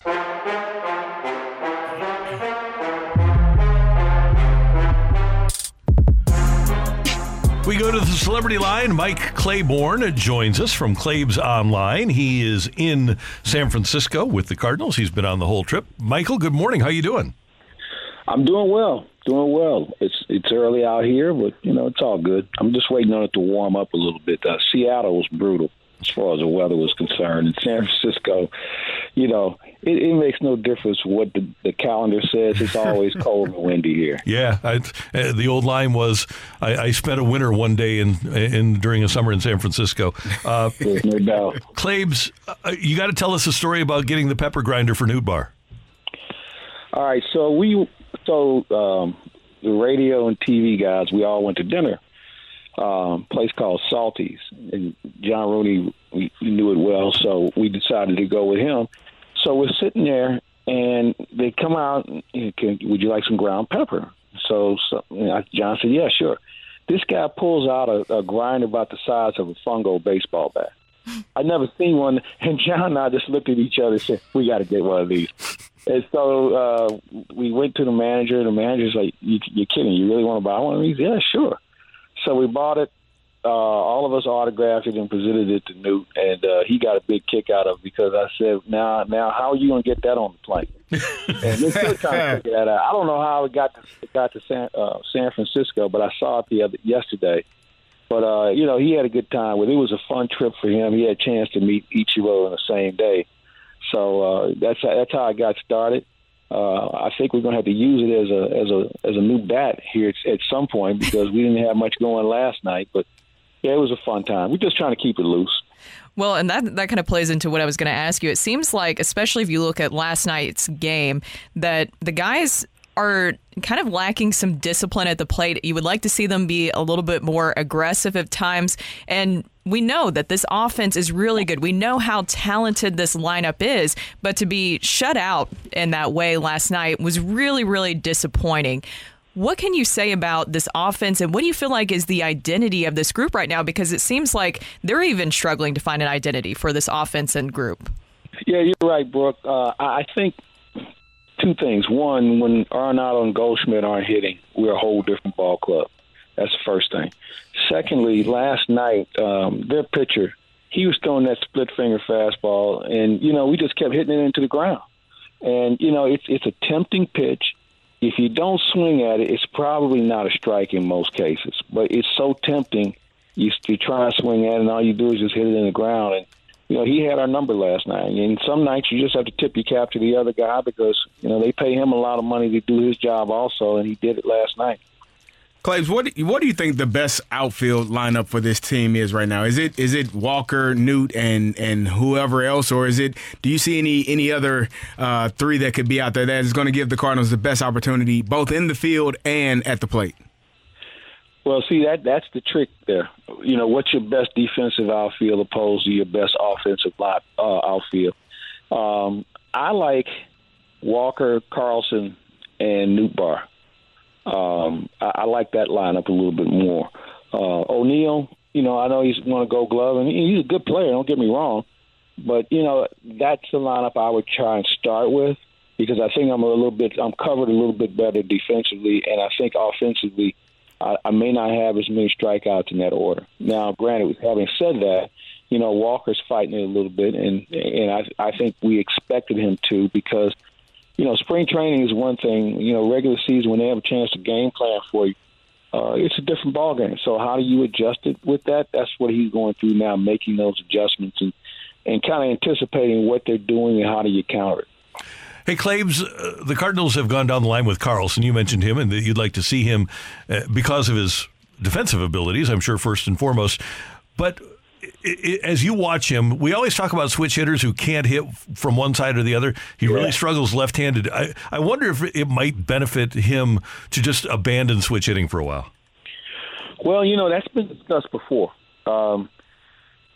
It's something that you have to take a long, hard look at. And the reason why, if you say, all right, give up swinging from the left side, so now he's got to be able to recognize pitches from the right side that he normally wouldn't see because he was always a left-handed hitter. So my point being, he's going to have to deal with how right-handed pitchers come after him.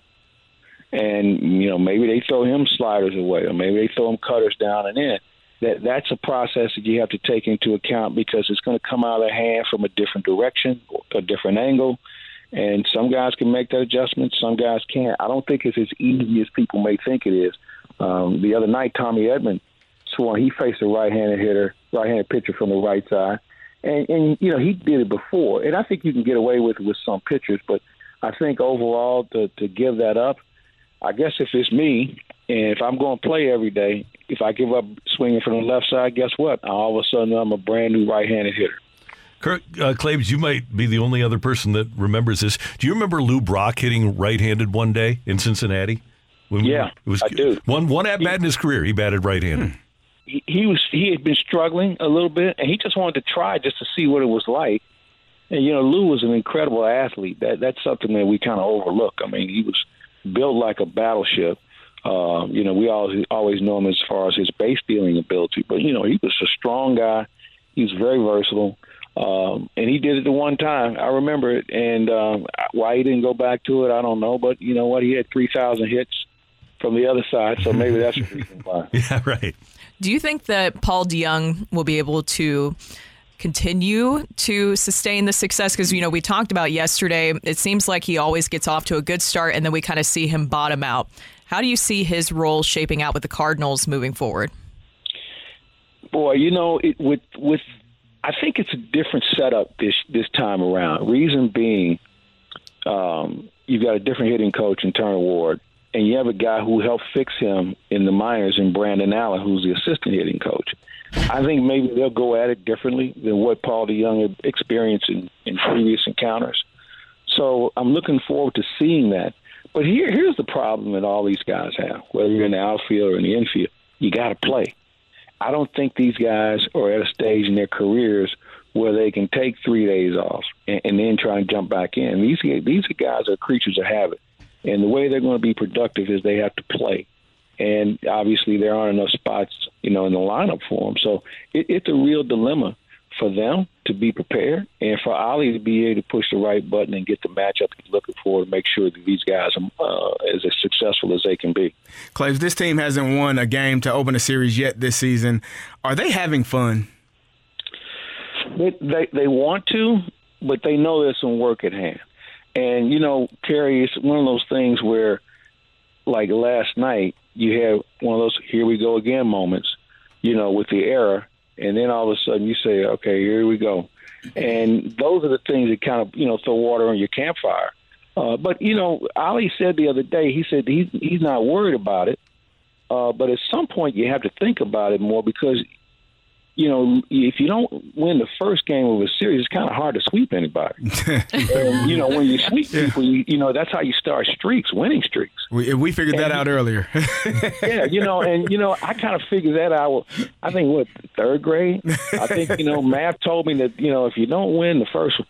So anyway, I think, you're trying to put that in the rearview mirror, and I think what they're trying to do is eliminate the negative noise that's being conducted at this point. But, you can't overlook it. I mean, it is what it is.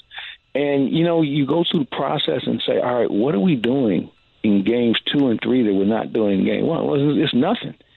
I just think right now the team is like out of sync, where one day you have good pitching, another day your defense saves you, another day your offense really comes through when the pitching isn't there. And they haven't been able to put all those things together with any consistency yet. And when they do, it's going to be a different-looking ball club. But I'm going to go back to my original point. We're a different-looking team when Goldschmidt and Arenado aren't swinging the bat like we've seen them do over the last few years. The reason I asked about if they're having fun, because what you just mentioned, when you boot a ball and the mindset is, oh, here we go again. When you're having fun, when you're winning games and you boot a ball, you say, oh, okay, we'll get them out. It's a different mindset when you're having fun and winning games, and losing can become contagious, and you start to feel like, oh, no, here we go again. It's going to happen again. And it happens again, and you continue to lose. So having fun and having a change of mindset could definitely get this ball club to start winning some games. Yeah, I agree with you. And I asked Lars Nootbaar that question on Sunday after the game.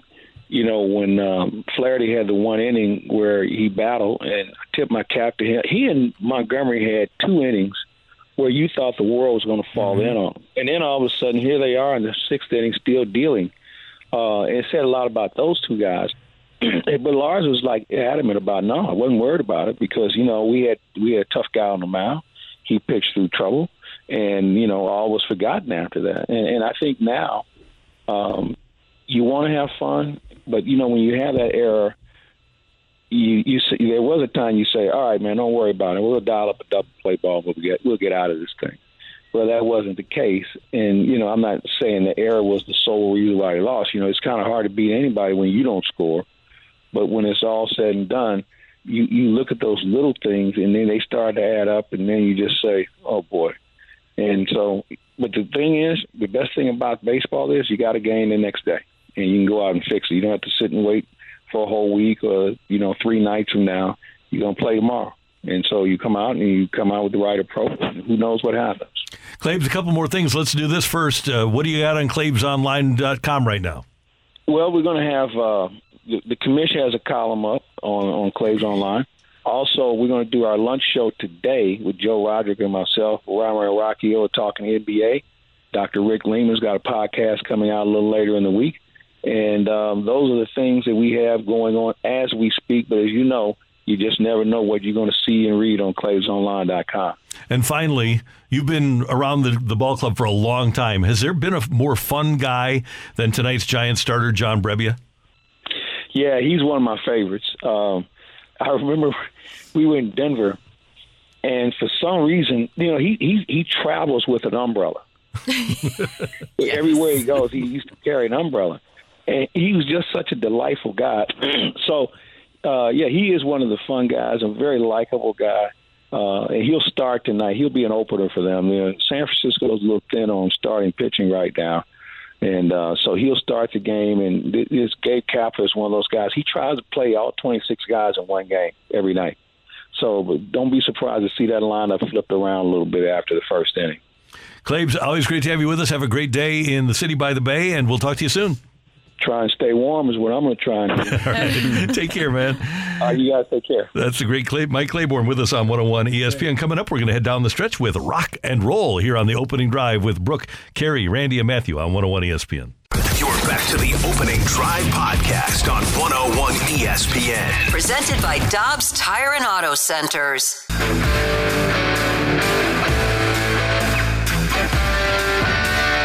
Let's rock today. For you before we get to rock and roll. Number one, Mizzou will be in town tonight. Their Come Home tour is at Ballpark Village this evening from 6 to 8 p.m.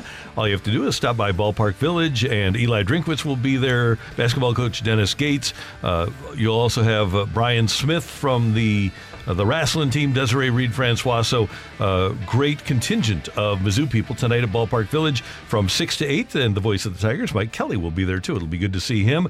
And you can join me Friday from 11 to 1 at the Seed & Stricker Nobby Valley Park tent sale. That's right, the Seed & Stricker Nobby Valley Park tent sale. You get $1,000 off the purchase of a compact tractor, or use a $1,000 coupon to purchase in-stock attachments for your tractor. Plus, compact tractors at the event will be available for 0% APR for 60 months. Check out all of that this Friday from 11 to 1. I will be there at the Seed & Stricker Nobby tent sale at 108 Merrimack Valley Plaza in Valley Park.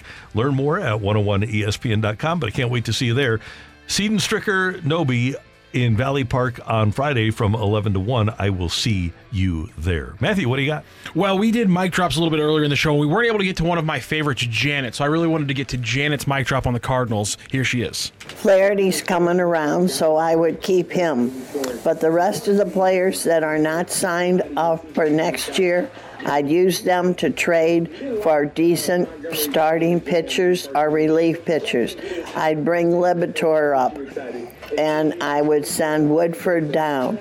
And when Waino comes back, I would put Matz back in the bullpen. That would fix a lot of things. And DeYoung needs to go, I'm sorry, but he should be used as trade bait. I don't trust him anymore. Albers got into his head and messed him all up, and he thinks too much now instead of just playing. It's such a shame. Cut and print, that's the Cardinals plan. Go with it. Janet, 100% right. Go with it. Everything she said there. Go. There was a lot to dissect there. Look, I do think that they're going to try to do something with Paul DeYoung. You have to, right? Would you rather just DFA him and get nothing, essentially? No, I'd like to get something for him. So it might be painful, and you just hope that I'm gonna hope with what Clabe said that maybe this time around we won't see him do the fast start and then nothing. Okay, so Cardinals call up the Angels. Paul DeYoung for Shohei Ohtani. Who says no? Oh, come on. Well, the Angels clearly want that done. I think the Angels would say ASAP. no.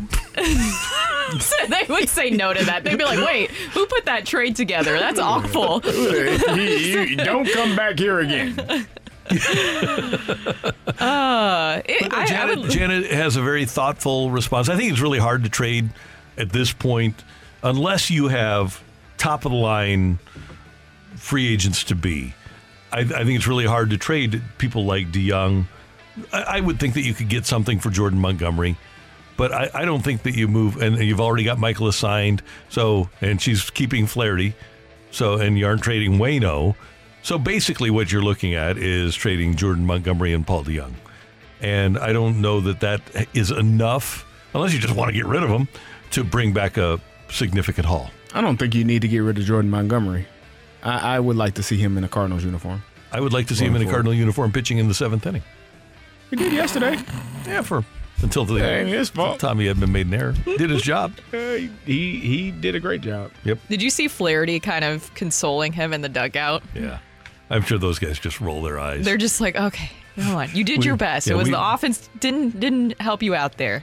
And they aren't given an opportunity to be starting pitchers because it's 2023. Thank you, Matthew. Thank you, Randy. That's our producer engineer, the one, the only Matthew Rocchio.